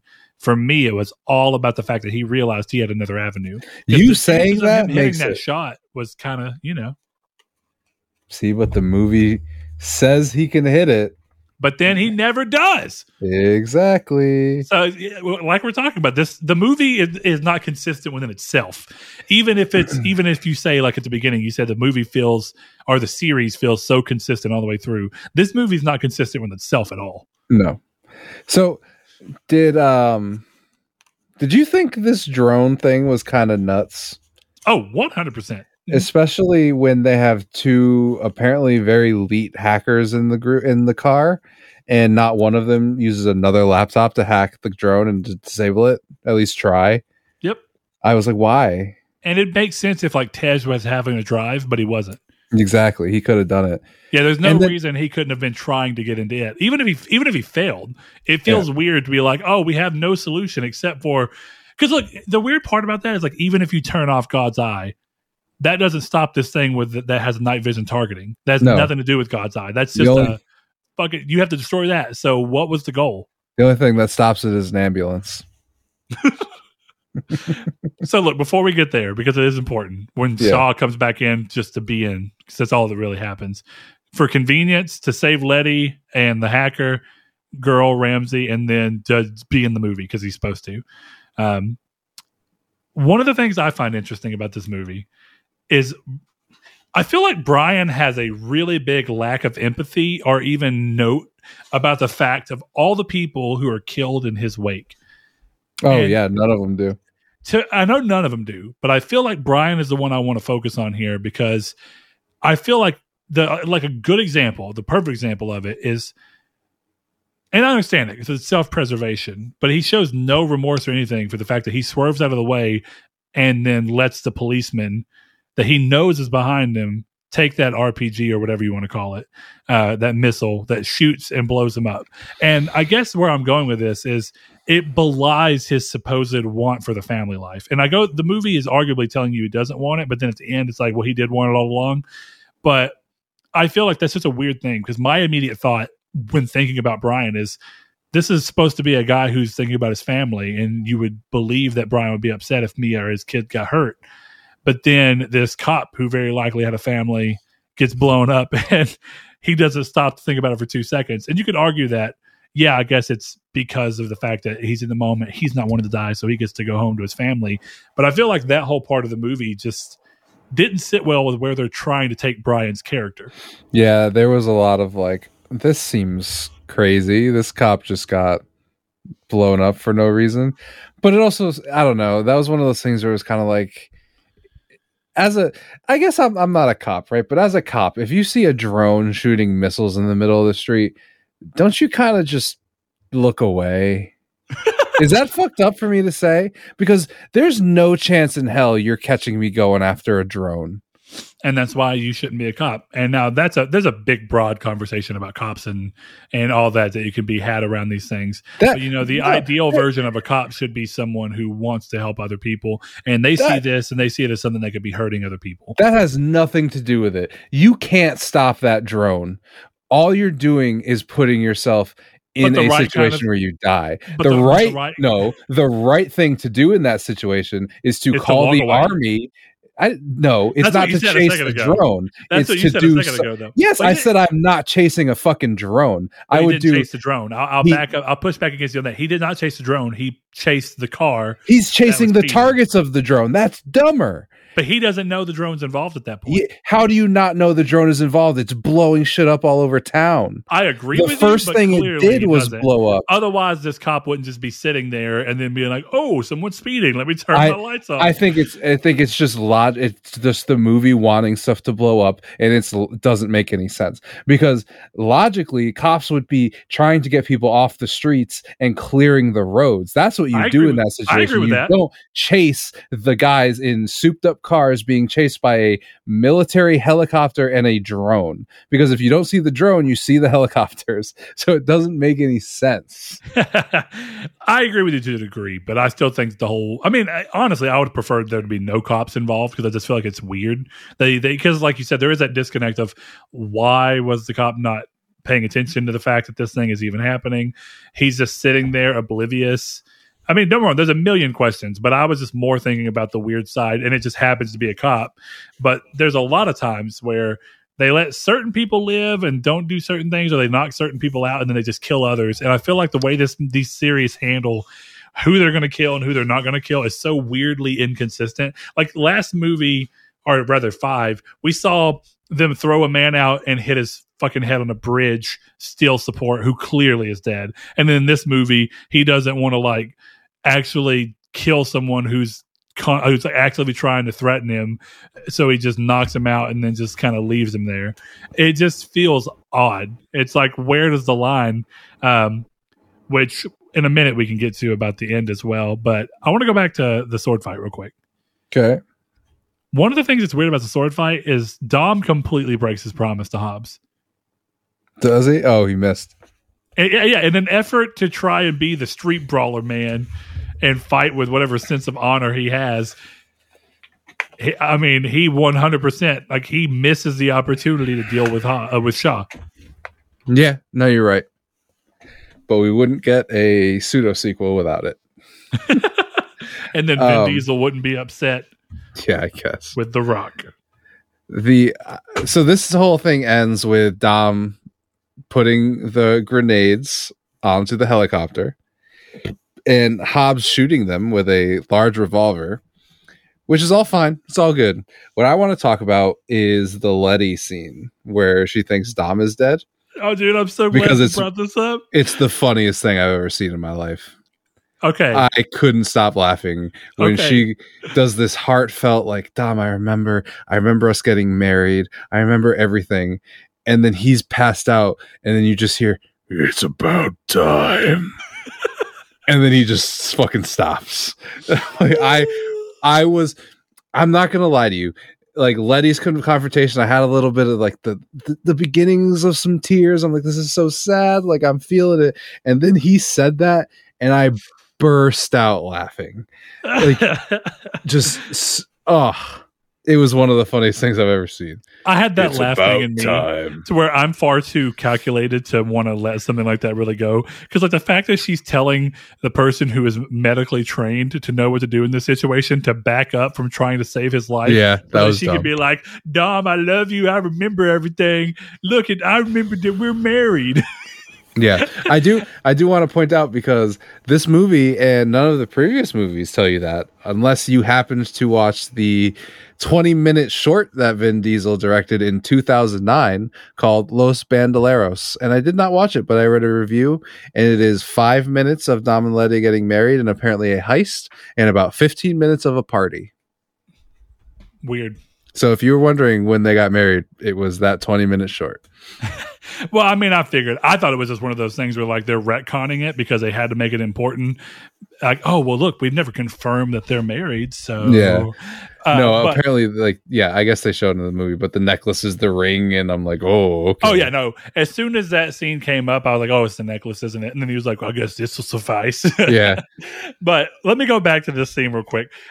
I just want to ask you, what do you feel like happened in that? Was that just supposed to be movie love magic and that her talking to him actually brought him back? Or do you think the couple of, like, let's even just call it a minute of Brian telling her to breathe in and pumping his chest made him come back, and then he was just sitting there kind of coming back around while Letty was just pouring her heart out? That's where I choose to believe, because I think that the whole love saved everything in this type of movie is just so stupid. It is. I was just like, okay. I mean, I knew the movie wasn't going to kill Dom. So I was like, sure. If this is how you want him to come back with sentimentality, I'll let it happen. But it was really dumb. I mean, yeah, this movie's constantly flirting with some kind of cheesy stuff, or the series is. And I feel like most of the time they get away with it, but yeah, this one was like you said. I stopped kind of caring. I don't want to say caring, but it stopped being believable, or at least to a sense where it was having an effect on me about halfway through. Letty just constantly being like, "I remember everything. I remember it all." The weirdest part about this is, like, I swear to God, they use the same take twice. Oh, I remember everything. Yeah, I thought so too. I swear it's the same take. I was like, she either says it the exact same way to where it's literally impervious difference, or they just literally put it in there twice so that they could Yeah, try. I and think- they're I like, think they did the one's not because- enough punch, guys. We got to just throw it in there again. We got to repeat all the same exact lines twice. I was like, okay, sure. If you want to copy and paste that, that's fine. Yeah, I don't have too much more on that. I just want to talk about that. The It's About Time line is one of the funniest things I've ever heard. So it takes us to the end of the movie, and this is what I want to talk about, because this is obviously what is probably most affected by Paul Walker's passing. Yeah. And I think the beach scene, while very nice because of what happened IRL, it's really weird and kind of creepy in the movie. Am I wrong? I didn't get that feeling, Okay, but so I'm willing to hear you out. Let me just...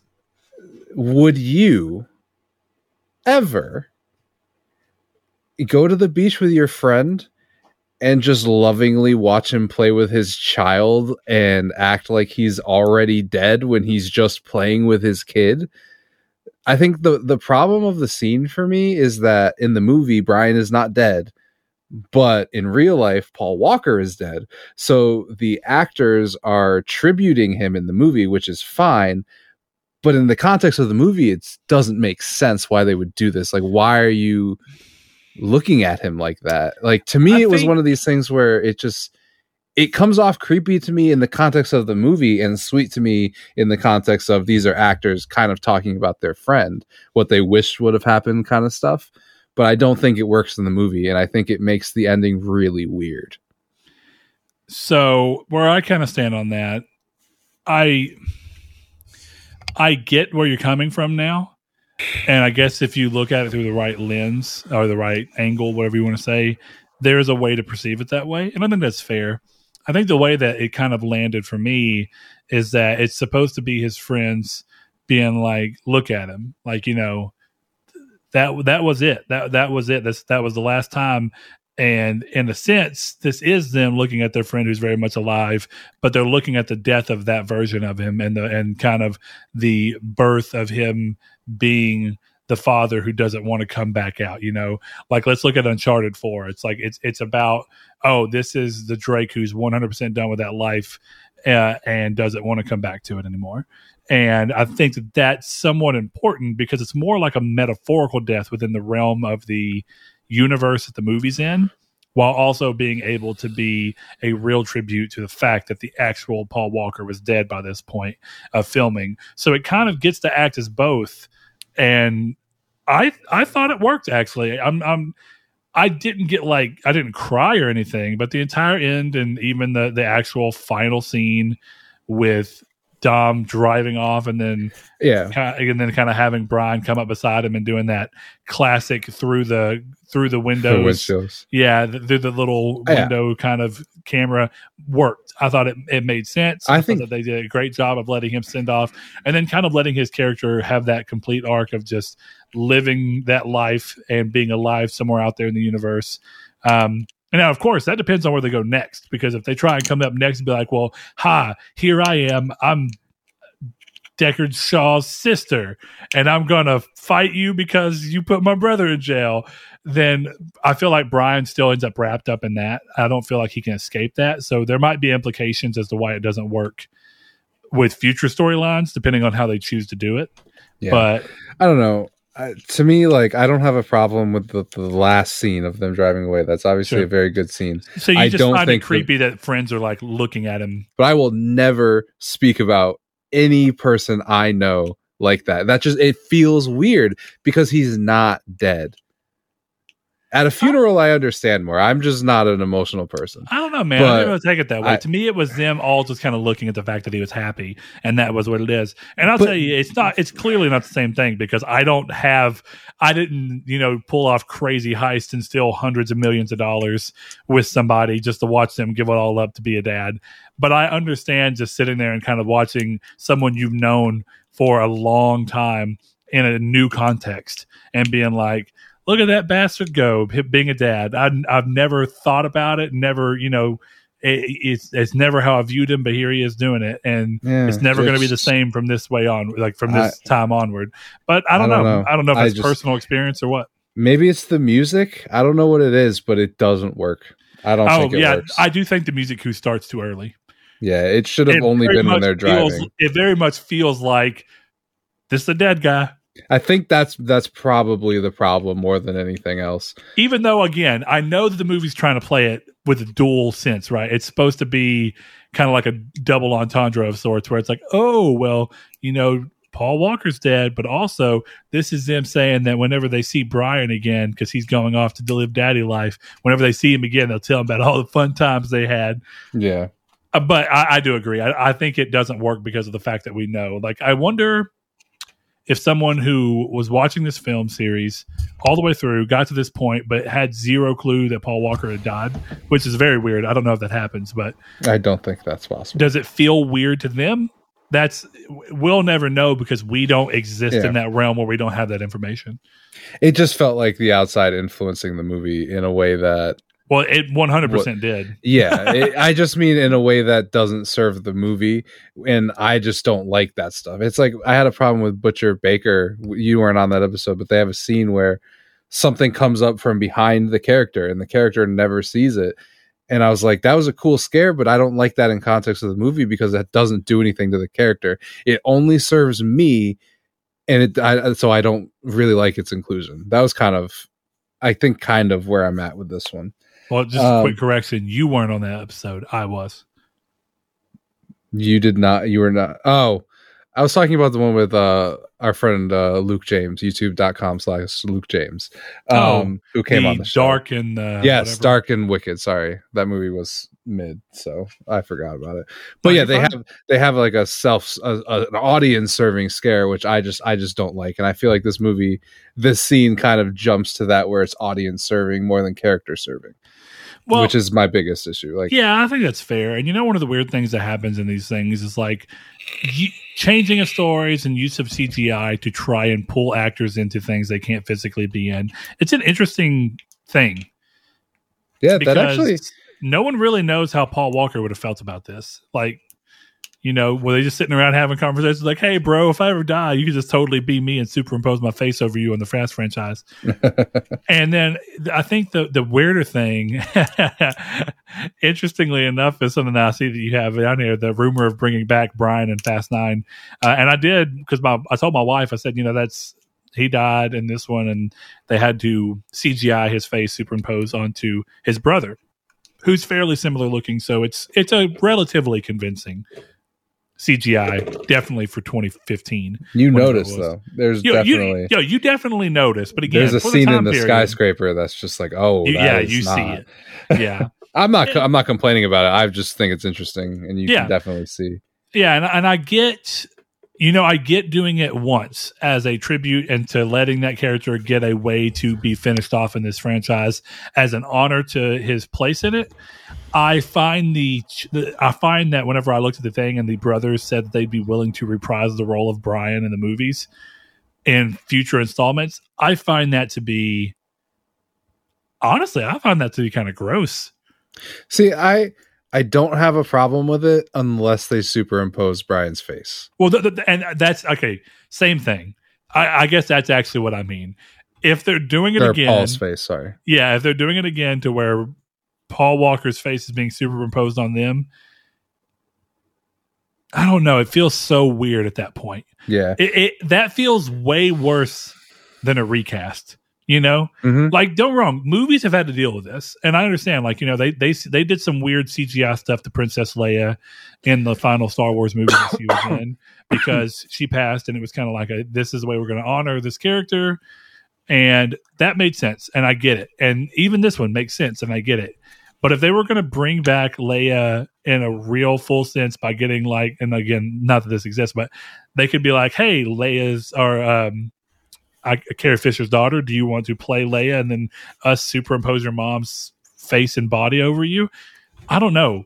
One feels like paying tribute and one feels like milking someone else's work. I guess, I don't know. It's something it's unknowable, right? Because it's definitely unknowable. Away. But to me, it's one of those things where like, if you're a central guy, I kind of feel like if they can figure out a way, like, I guess for me, right, if I was in this successful franchise and I passed, I would hope that, like, I would be fine with this kind of stuff. I'd be like, please recast me. I want my character to go on.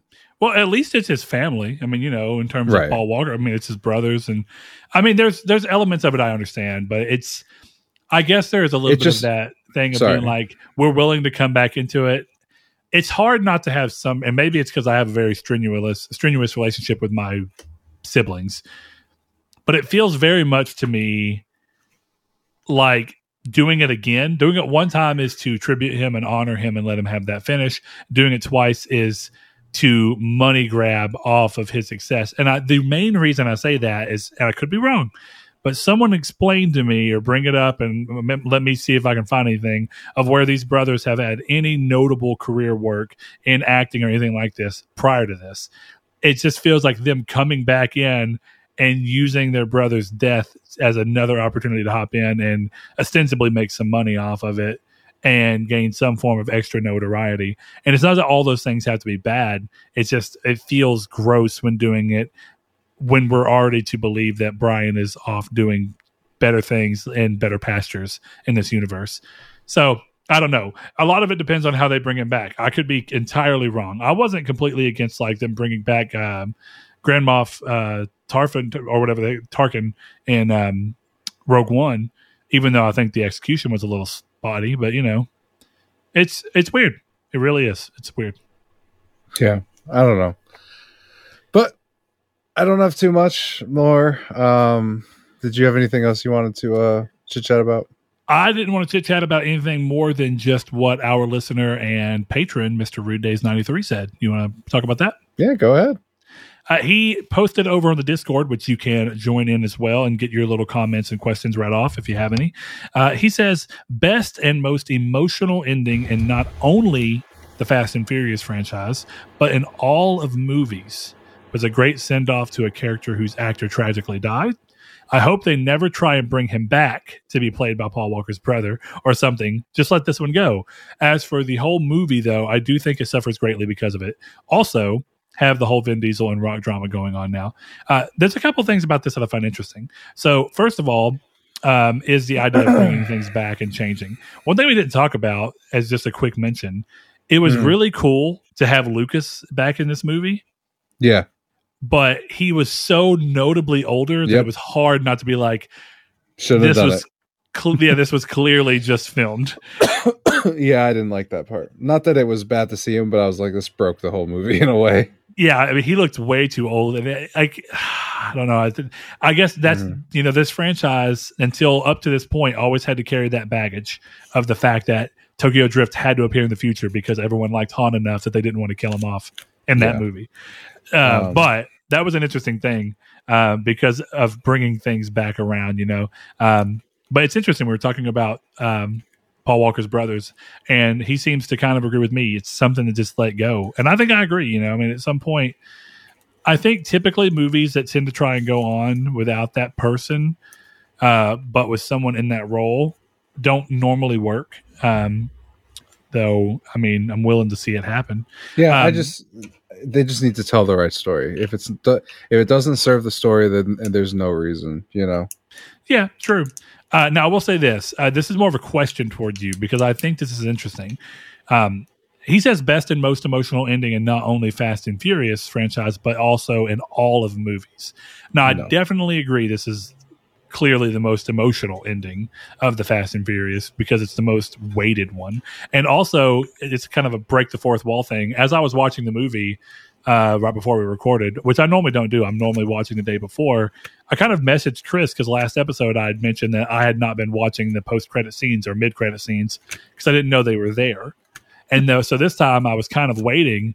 But after seeing that ending, I thought it would be a really ballsy, bold, kind of disrespectful like move to throw a mid-credit scene to hype up the next movie after saying for Paul and giving us that emotional ending. Which is very weird. But this is more of a curiosity. How do you feel about in all of movies? No. I agree. I think it's fine. I think it's a good emotional ending. I'm not going to say anything about that, but I don't think that this is the most emotional ending in all of movies. Personally, Days, I feel for you, man. It's cool if that's what you think. More power to you. It's not hitting me that way. Yeah, I just think that I guess like if you want to sit here and say like because he passed in real life, but I think this is like a very average end to the movie. But because of the context surrounding it, it's more emotional. Yeah. But like there's nothing really emotional about the ending of the movie. She just drives away to go home, you know? Not to be disparaging, but that's all the ending is. It's just the context. So I don't like within the actual context of the story, right, is not very powerful or moving. You know, if you think about it as a story, they're going to have a barbecue tomorrow. You know, like it's not. Yeah, there's nothing actually keeping them from seeing Brian. Yeah, Brian and Dom will hang out probably the next day. Which is why a lot of this stuff feels weird because they're sending him off, but then they're forgetting they're also characters. You know? Yeah. I mean, you're definitely right because that kind of goes back to the thing of it's less respectful to change your ending because of the actor dying to having him die and then using his brother fill in for a scene for him to die. But I think that makes a much more emotional ending. Can you imagine an end to this movie where it's the same song and everything, but instead it's this time it's Dom standing in front of another casket, much like he was with Han, and kind of giving this speech that he says about Brian to Brian's casket. Yeah. And I think that that's a much more emotional ending. I think it has far more emotional gravitas to within the actual universe. I think it feels more definitive, and it feels like oh shit, this is not something that these guys can come back from. This is different for now on because Brian's no longer here. They've lost a member of the family. Yeah, and they could have even. It would never have flown back then, but I think in hindsight it would have made sense. What if Brian just crashes his car the same way as he does in real life, and then they use that opportunity to be like, you know, sometimes you can't control what happens behind the wheel, and it's almost a PSA, and then you get the effective ending, and it's like he died doing what he loved the same way he did in real life. And sometimes you don't have your car, you know what I mean? And the car crashes. I think it's definitely a touchy subject, and I understand why people like it. And I agree that, like I said, it got me a little bit. I didn't cry or anything, but I felt it a little, you know. And even as somebody who at this point would be arguably a casual fan, and by extension, I mean a little bit more than casual, I guess, since we're going through and I'm having a pretty good time doing it. But I mean. I agree. I think that there's a lot stronger ways to make it have bigger impact in actual cinema purposes instead of the fact that it's mainly impactful because of the fact that it's a fine send-off for him within the realm of the film, but the weight that the movie presents it with really is only there and added onto by the fact that you know that Paul Walker died, and it is it is a nice way to send off a character whose actor tragically dies. I understand that, but yeah. There is one more thing I did want to talk about, which is how kind of dark and really fucking brutal the Maya and Brian stuff has been in the last few movies because he dies. So I'm kind of breaking my little like, oh, it's the movie, but that stuff really like kind of hit home for me when they're talking about how he needs to come home and he has to survive for his kids. Oh and I actually thought that was way more emotionally brutal than the ending. Yeah, because that was stuff where I'm like, I don't know that I would have even kept that in the movie because it's so dark. It really is. And I know that they're trying to paint this happy picture with the ending, right? Where she's telling him all this and then we see him drive off. But like you said, the real world bleeds into that. And it feels so weird when you know the reality. Right. And it feels heavy. Yeah, because you have these like, you can't leave your kids. You need to be alive for your kids.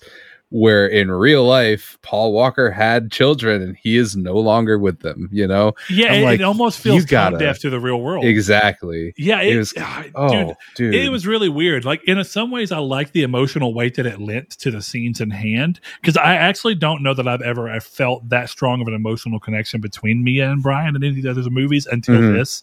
But that's only, again, because of the outside affecting the movie. But you know, that phone call where the one where she's like, don't say it like that, you know, don't like say something else as your last saying. That sounds like I'm not going to see you again. Yep. And then, like, as she hangs up, she's like, I love you, Brian. And then he hangs up and he's like, I love you, Mia. It hits brutal. And then, you know what else kind of makes it almost like just as bad as after that scene is where you start to get the majority of the Paul Walker's dead, his brother's playing the character, you know? Yeah, you're right. Which is kind of insane.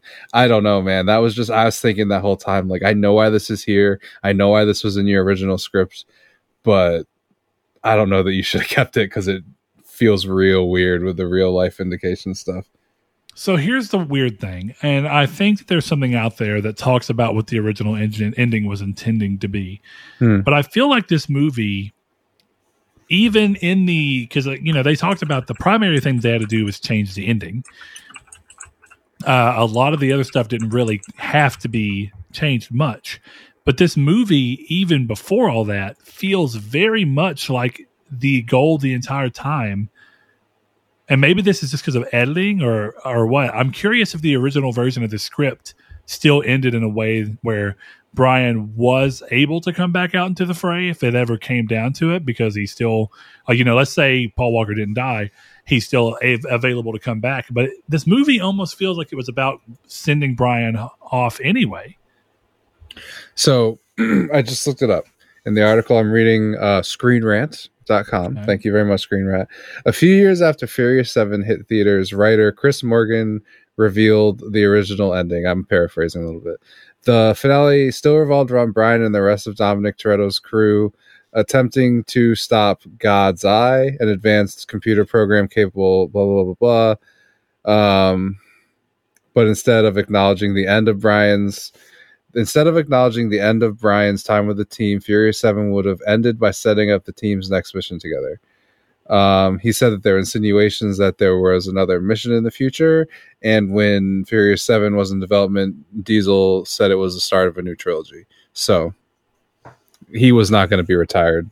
So it's almost weirder that this is all in there, as if they were trying to set up the retirement and were really heavy-handed with it in a very bad way, in my opinion. I don't know, because all those scenes, I feel like, you know, we're talking about the CGI is noticeable. And I feel like all those scenes were Brian. So unless this is just weird editing or something where they're trying to find a way to make it fit a narrative, I don't know, man. That seems like it was originally filmed for the movie before the changed plans. And that's, I don't know. I guess I don't see what's the point of spending time towards that plot if you're going to go on and be like, okay, Brian's going to be around for 2 more movies. Yeah. I don't know. It doesn't make sense. Yeah, it's a classic case of curiosity about what could have been. But, you know, doing what they had to do. I mean, you know, it sounds like you don't just necessarily love the full ending, and I think that that's fair. But yeah, I mean, it is what it is. I mean, you know, that we got to deal with the reality of entertainers dying before they get to see the end of things sometimes. It is what it is. All right, buddy. Rate and review. Give it to me. Rating? Rank and review. Yeah, rating. I think this is a pretty strong movie. I'm going to give it a 4. Okay. I don't think it's as good as Fast 5. But I do think it's much better than 6 and 4. So we're doing fine there. Okay. My updated ranking, it's getting harder because you get so many to work with and you kind of just juggle them in your head. I'm going to say, and I've had a feeling for a while that this is going to end up happening. As this is the style of movie that we're seeing more of, I'm going to say 5 takes number 1. Wow. Yeah. Okay. And then 1 is behind it with Tokyo Drift right behind it. Yep. Depending on where they go, because I've heard whispers. I don't know if it's an 8 or if it's a 9. I can't remember. But that the Tokyo Drift crew comes back around, which that's a 9. push Tokyo Drift right on back up above 1 even. But yeah, right now I'm going to say 5, 1, 3, 2, 6.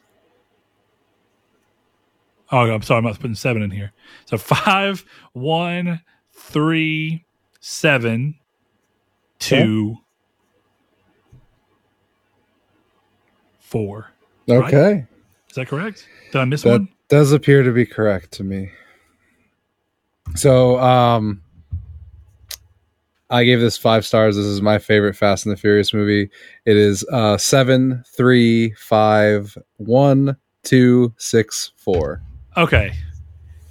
I don't know if you could do this in the episode because now I have to understand from the way you talked.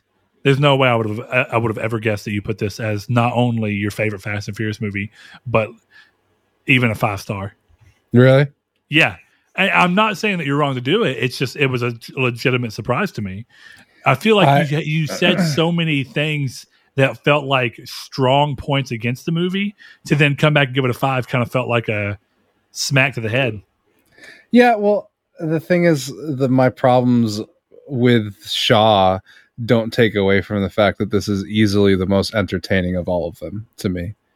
Like, interesting. Because I don't know, we're discussing like the story, but like in terms of wholesale entertainment value, this and Tokyo Drift are the only ones I would watch again, but this is the only one that I kind of want to watch after we get off of here. You know, immediately afterwards, because there's just so much shit that happens in this movie that I find so entertaining. Like, just it has the airdrop and the skyscrapers are 2 of the best scenes in the entire series, and they're in this movie. Hobbs has a minigun. Like, he shoots. Vin Diesel kicks a fucking parking garage down. It's anime. This movie's sick. Okay. It just has a lot of structural issues. I definitely agree there. I guess for me, I feel like 5 has far less structural issues while having all of the fun. Yeah, it doesn't have the airdrop and it doesn't have the skyscrapers. But it has the safe scene. Yeah, but I would take the skyscrapers over the safe. Although the safe is entirely practical, so I'll give the safe that. And I actually knew that prior to you sending me that video, which I thought was very impressive. Video. And you could definitely tell. I mean, there's something about it where it's got too much weight in the scene, where CGI normally like really fucks up on trying to portray something's weight within a scene. Yeah, so absolutely. Yeah, I don't know. Awesome. I could see myself, switching it back because it's close with Tokyo Drift, but this movie has some of the best shit.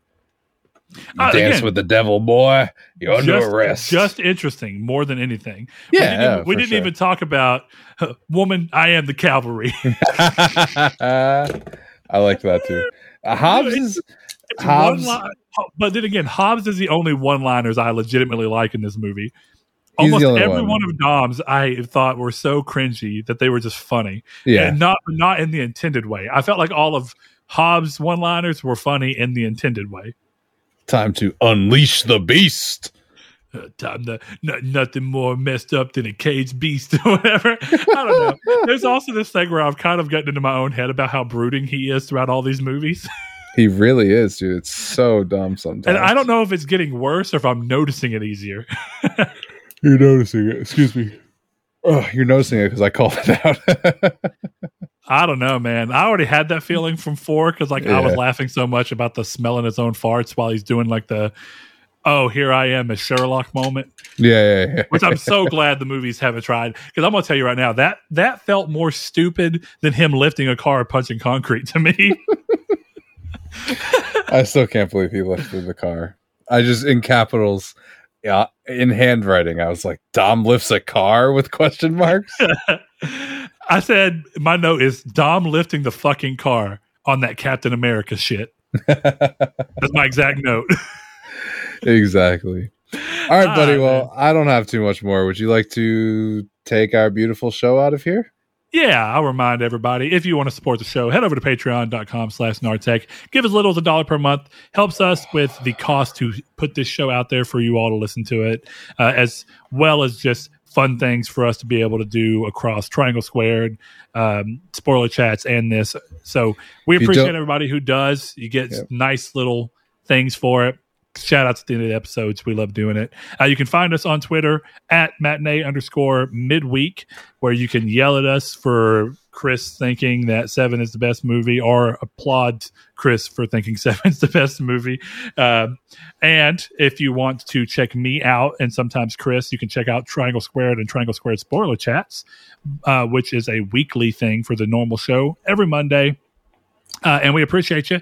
We're going to round the show off by shouting out our patrons. And our patrons for this month are Kyle Grimm, Josh Jarrell, Matthew Green, My Name is Dan, Luke Bartolomeo, Sean Santarud, Funk Turkey, Danny Villiobos, Corey Hickerson, Blake Popst, Kevin Baconbits, Mark Schutz, Shadowist, Steven Salazar, The Stonard, Rich, Constantly Kenny, Solitary Red, Zachary Sawyer, Landis, Rude Days 93, Josh Drago, Bailey Robertson, Brian, Donovan Williams, Derek Porter, Josh Ayers, Joshua Lago, Sean One Neo, Tyler Powers, Jehudi MD, Rob Wartpoint, Richard Schaefer, Hannah Negger.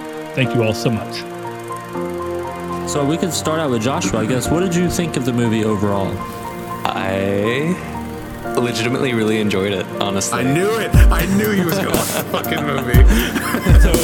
It's like, I don't even care. You can slit my throat at the end of the Best Buy. I'm just picturing that Vince McMahon gif of like him like reacting and getting all like sweaty. Yeah, it really reminded me, and this is going to sound pretentious, probably just because of like I have to make this comment because it's making me laugh that you're like, I don't want to be pretentious after you chose a 1958 French movie to watch on the podcast. We've thrown pretension out the window. You can be pretentious. I feel like Citizen Kane is the Dark Souls of movies. Oh my God.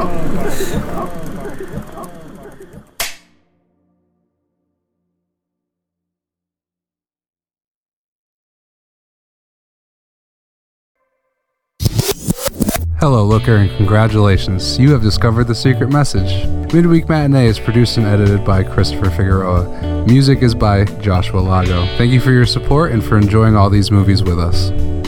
And lastly, please send your iTunes reviews to Old Pink, care of the Funny Farm.